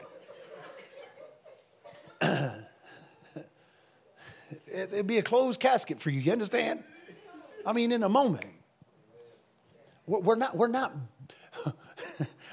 that durable. But in the Spirit, amen. So when God created you, he didn't create you to fight for a long time. He created you because he wanted to go before you. He wanted to fight your battles. He wanted you to rest in his strength and in his might. So as we go into this subject, let's go into it from that perspective. Can we, is that a good stopping point? Yeah. Amen. I have time for one. Well, you know what? I'm going to look over these things here these questions that I didn't touch one of them. I'm going to look at them. We'll get into this and get into some of these questions and answering them in this series. We'll take several weeks here to talk about it. And by the time this is over with, you're going to have a biblical perspective.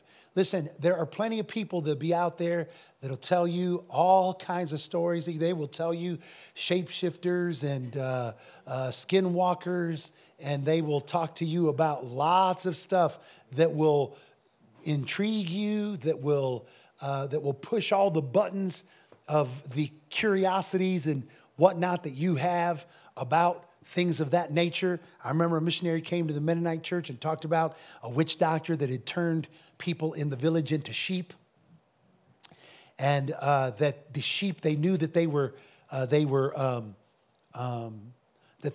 missionary said the reason we know that these used to be people is because the sheep were crying and they had tears that were coming down. Well, you know what? That sheep will cry and have tears. You don't have to have been turned into a sheep from being a man to cry. That's how sheep are. But we will give ourselves that because we want it to be something of that name. Now, could those things possibly happen? Charlie, you and Shelley went to other countries. Could some of those things happen? They can.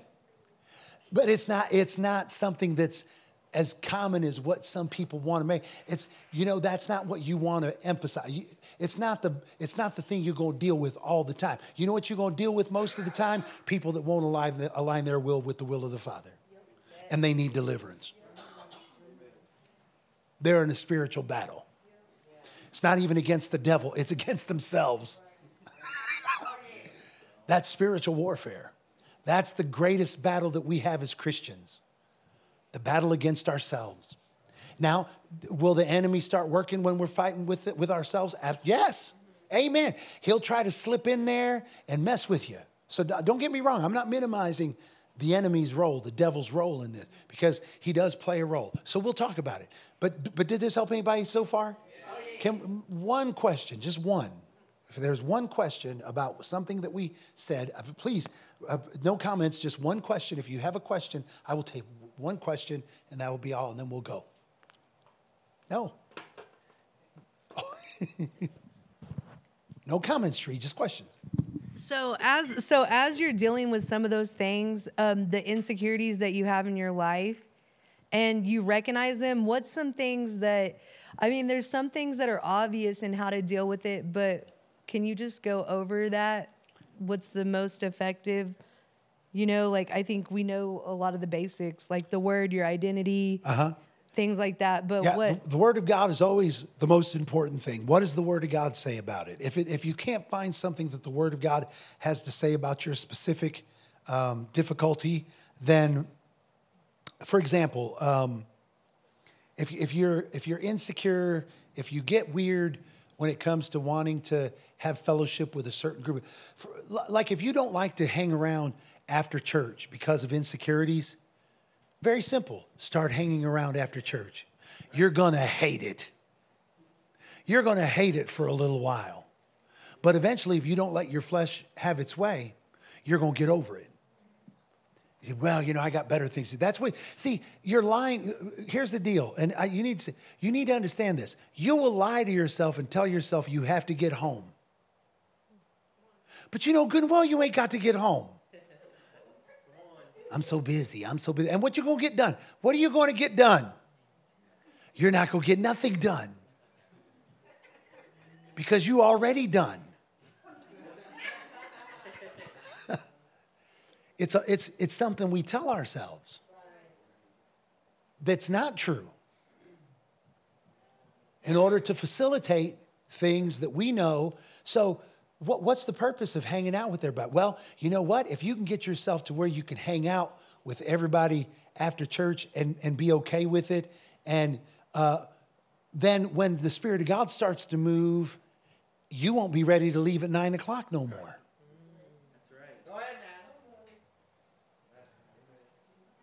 Now all of a sudden, 11 isn't out of the question. 1 o'clock in the morning won't be out of the question. at some point. So you all of a sudden you begin to open up doors where the Spirit can work with you more than what he could work with you in the past. Here's the other thing that'll happen. All of a sudden you'll begin to get exposure to people that are stronger in some areas in life than you are. Well, guess what? If you're going to be strong in areas where you're weak, you're going to have to get some exposure from people that are strong. If you want to be rich, don't just hang around poor people. If you want to be rich, don't hang around people that are poorer than you are so that you can feel rich.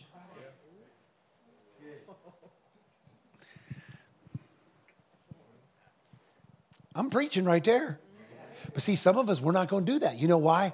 Well, I feel uncomfortable. That's not my group. That's not the people I hang out with. Well, you know what? If you get wealthy, they are going to be the people you hang out with. So shouldn't you become accustomed to hanging out with them? How you going to navigate them waters? You always just going to run away? If God called you to, listen, some people are like, I feel like the Lord wants me to speak. Listen, if you won't even carry on a conversation with people, how are you going to get up in front of people and talk? So you know what you do? You start talking with people. Guess what? At first it's going to be awkward. People going to feel your discomfort. You're going to make them feel strange. They're going to be like, it's good talking to you. You know what you're going to think? Man, this ain't working. See there, I tried and it ain't working. No, listen, you've got to change the environment that you've created. You created this weird environment around your life. People can't help it that they feel strange around you. You created that environment. You created an environment where people think you're weird. People didn't create that environment for you. Come on, y'all. Listen, it don't take a rocket scientist to figure out I like comics and comic book characters. All you got to do is walk in my office. I created that environment. People, I think that's childish. Well, you don't have to have it. It's what I like. You really shouldn't wear those shirts with comic book characters. That's not very professional. I didn't wear it for you. Mind your own business.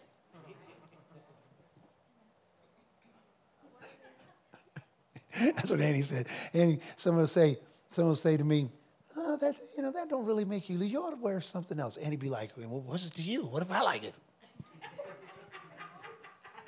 She'd be like, I like it. I'm like, that's all that's important, baby. I wear it 3 days in a row. Then she'd be like, you need to take that off.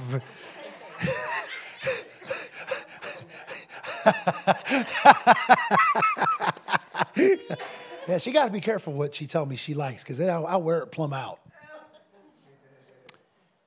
But see, then that's how we overcome. You feel strange about being at do you feel weird being at the mall and being in a fancy store where they sell fancy stuff? You need to go there till you don't feel weird no more. You feel like that a certain group of people is exclusive and you're not a part of that group of people, go and stand around them. When they're like, hey, man, what's up? Oh, I'm just over here hanging out, just seeing what you guys are talking about. Pretty soon you're going to find out they're not talking bad about you. Right. Like you were telling yourself.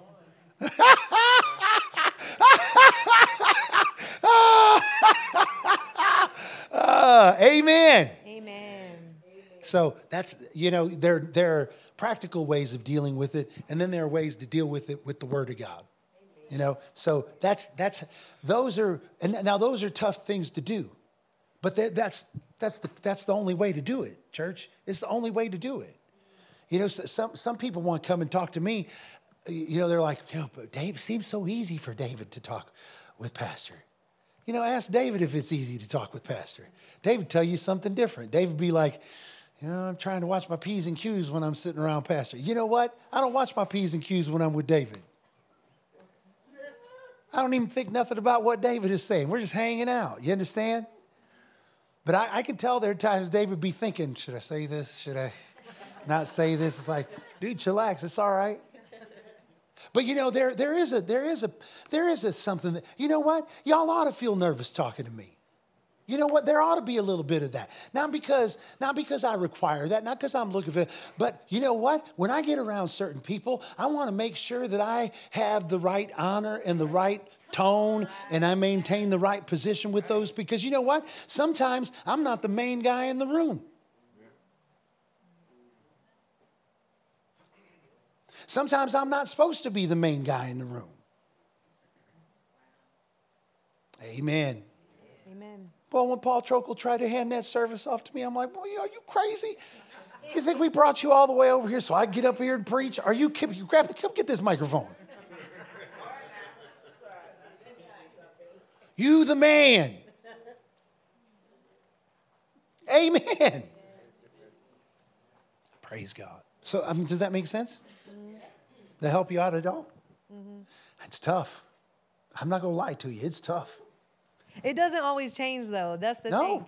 thing. Well, Especially with people. I think sometimes there can be important people in your life that it's not going to change. So you just have to learn to work around that environment. Exactly. And I think that can be difficult for me, and I can try to run. See, so other people's behavior might not change. Right. But your attitude can change. See, because there's some people that want to try to make you feel less than. Because the enemy might be working through those people to push those buttons that he used to be able to push in your life. But when you refuse to allow the enemy to push them buttons anymore, and you're like, I don't care, you can try. That elevator door ain't opening.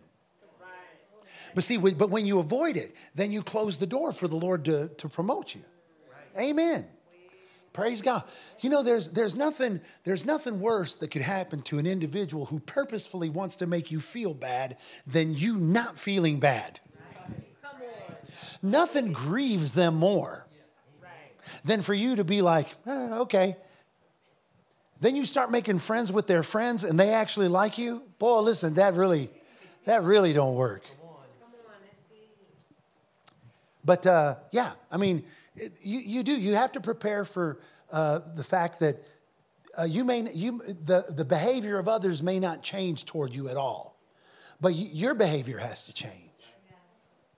Amen. Eventually, though, it does make an impact. Yes.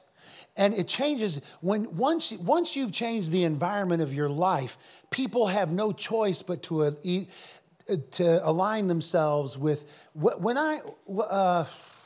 this talks like this. Can I have one more minute? Just one more minute. Just one more minute, then we're.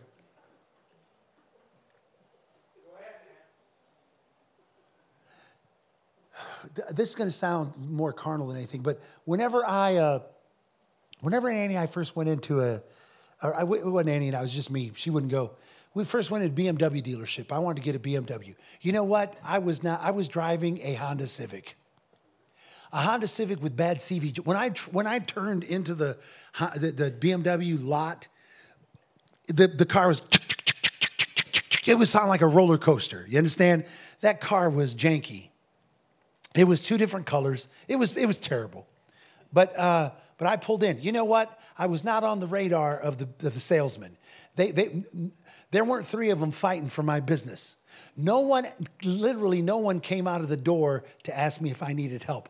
In their minds, they knew good and well the only help I needed was probably to push my car to try to get it started to get off the lot. So many times it was me and Ted. We'd go into these lots, and Ted, he looked like Jethro Bodine stepping out of we'd go to them lots, and he looked like Jethro Bodine from the Beverly Hillbillies, boy. He'd be in flip-flops and, boy, this nice. Really, I really like this one. You know, it was crazy. I can only imagine what people thought. But you know, back then we took a lot of grief.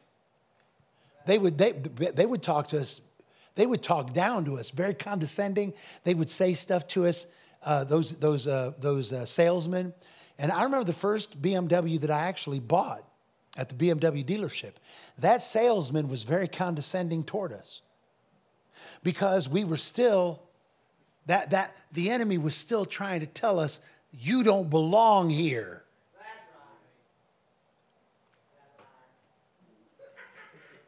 And that didn't change for a long time.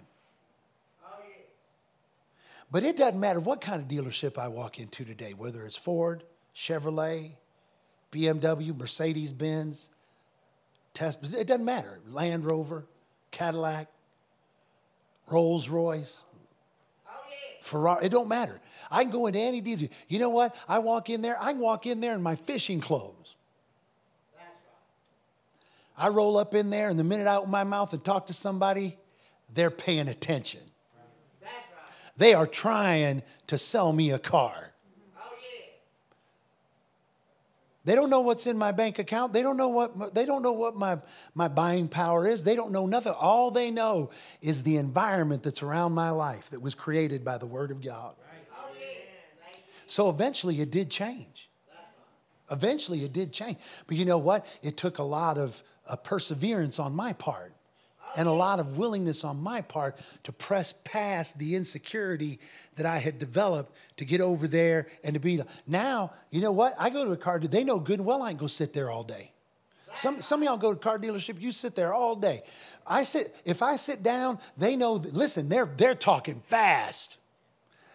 Because I create an environment that says, you got about 10 more minutes and I'm gone. And I'll still buy the car. But you're going to have to send somebody back and forth with papers. And when this is all over with, you're going to have to send somebody to drop it off. Because I ain't coming back here. Go ahead I now. don't have time to be up in here with y'all. Oh, go ahead now. It's not being uppity. It's not being, it's just, it's creating an environment. Amen. See, some of y'all, you want to have that, but you don't want to be over there all day. That's right. They know good and well they're going to get beat up when I roll up and they can feel it. They're like, oh, dear God, here he comes. Oh, yeah.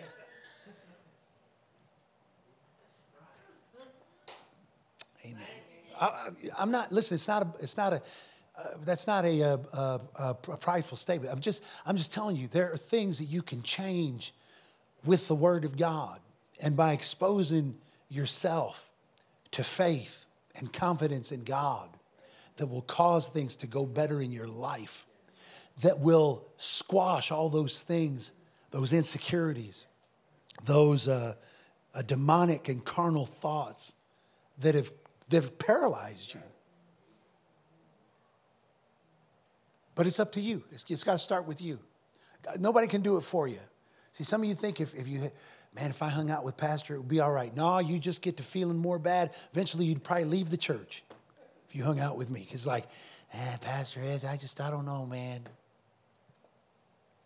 I just don't fit. So you think that somehow or another your ego is going to be boosted by who you. No, man, it's not how it works.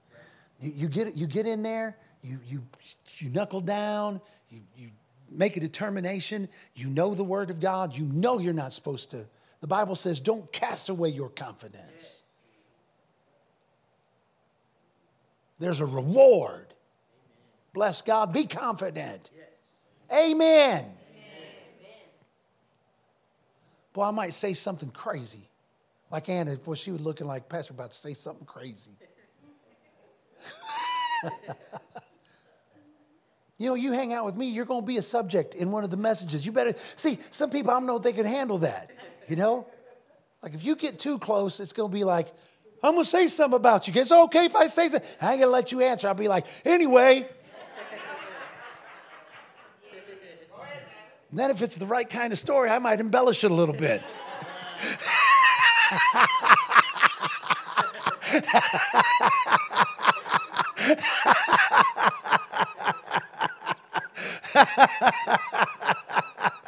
I might have you praying in tongues over a Greek god. Anyway, praise the Lord. Lord, we receive all this. We thank you, Lord, for your word. We pray, Father, as we go out of here, you go with us. Lord, thank you so much for your goodness, for how much you love us and your great grace that's extended toward us. As we go, may we go in your presence. May we come back, Lord, with expectation, God. I pray that the outreach on Friday, that there'll be a great harvest. A great harvest. In the name of Jesus. A great harvest. What is it? Is it Bricktown? You going to Bricktown? unless it's, Lord, in the name of Jesus, let every word that they preach, every word that they speak, may the gospel, Lord, the good news, touch the hearts of each one. And Lord, may many surrender their hearts to the Lordship of Jesus. Then bring us Sunday, Lord, we're expecting in Jesus' name. Amen. Amen. My intention is to minister on what I was going to minister this week, and we'll see how the Lord leads. But I was going to talk about, we talked about the law of agreement. And I want to talk about the biblical law of association. And how the law of agreement, the biblical law of association work together to create opportunities for God's people. So I love you. Go in his presence before you leave. Love someone because you do. I'll see you back here. I'll see you for sure Sunday.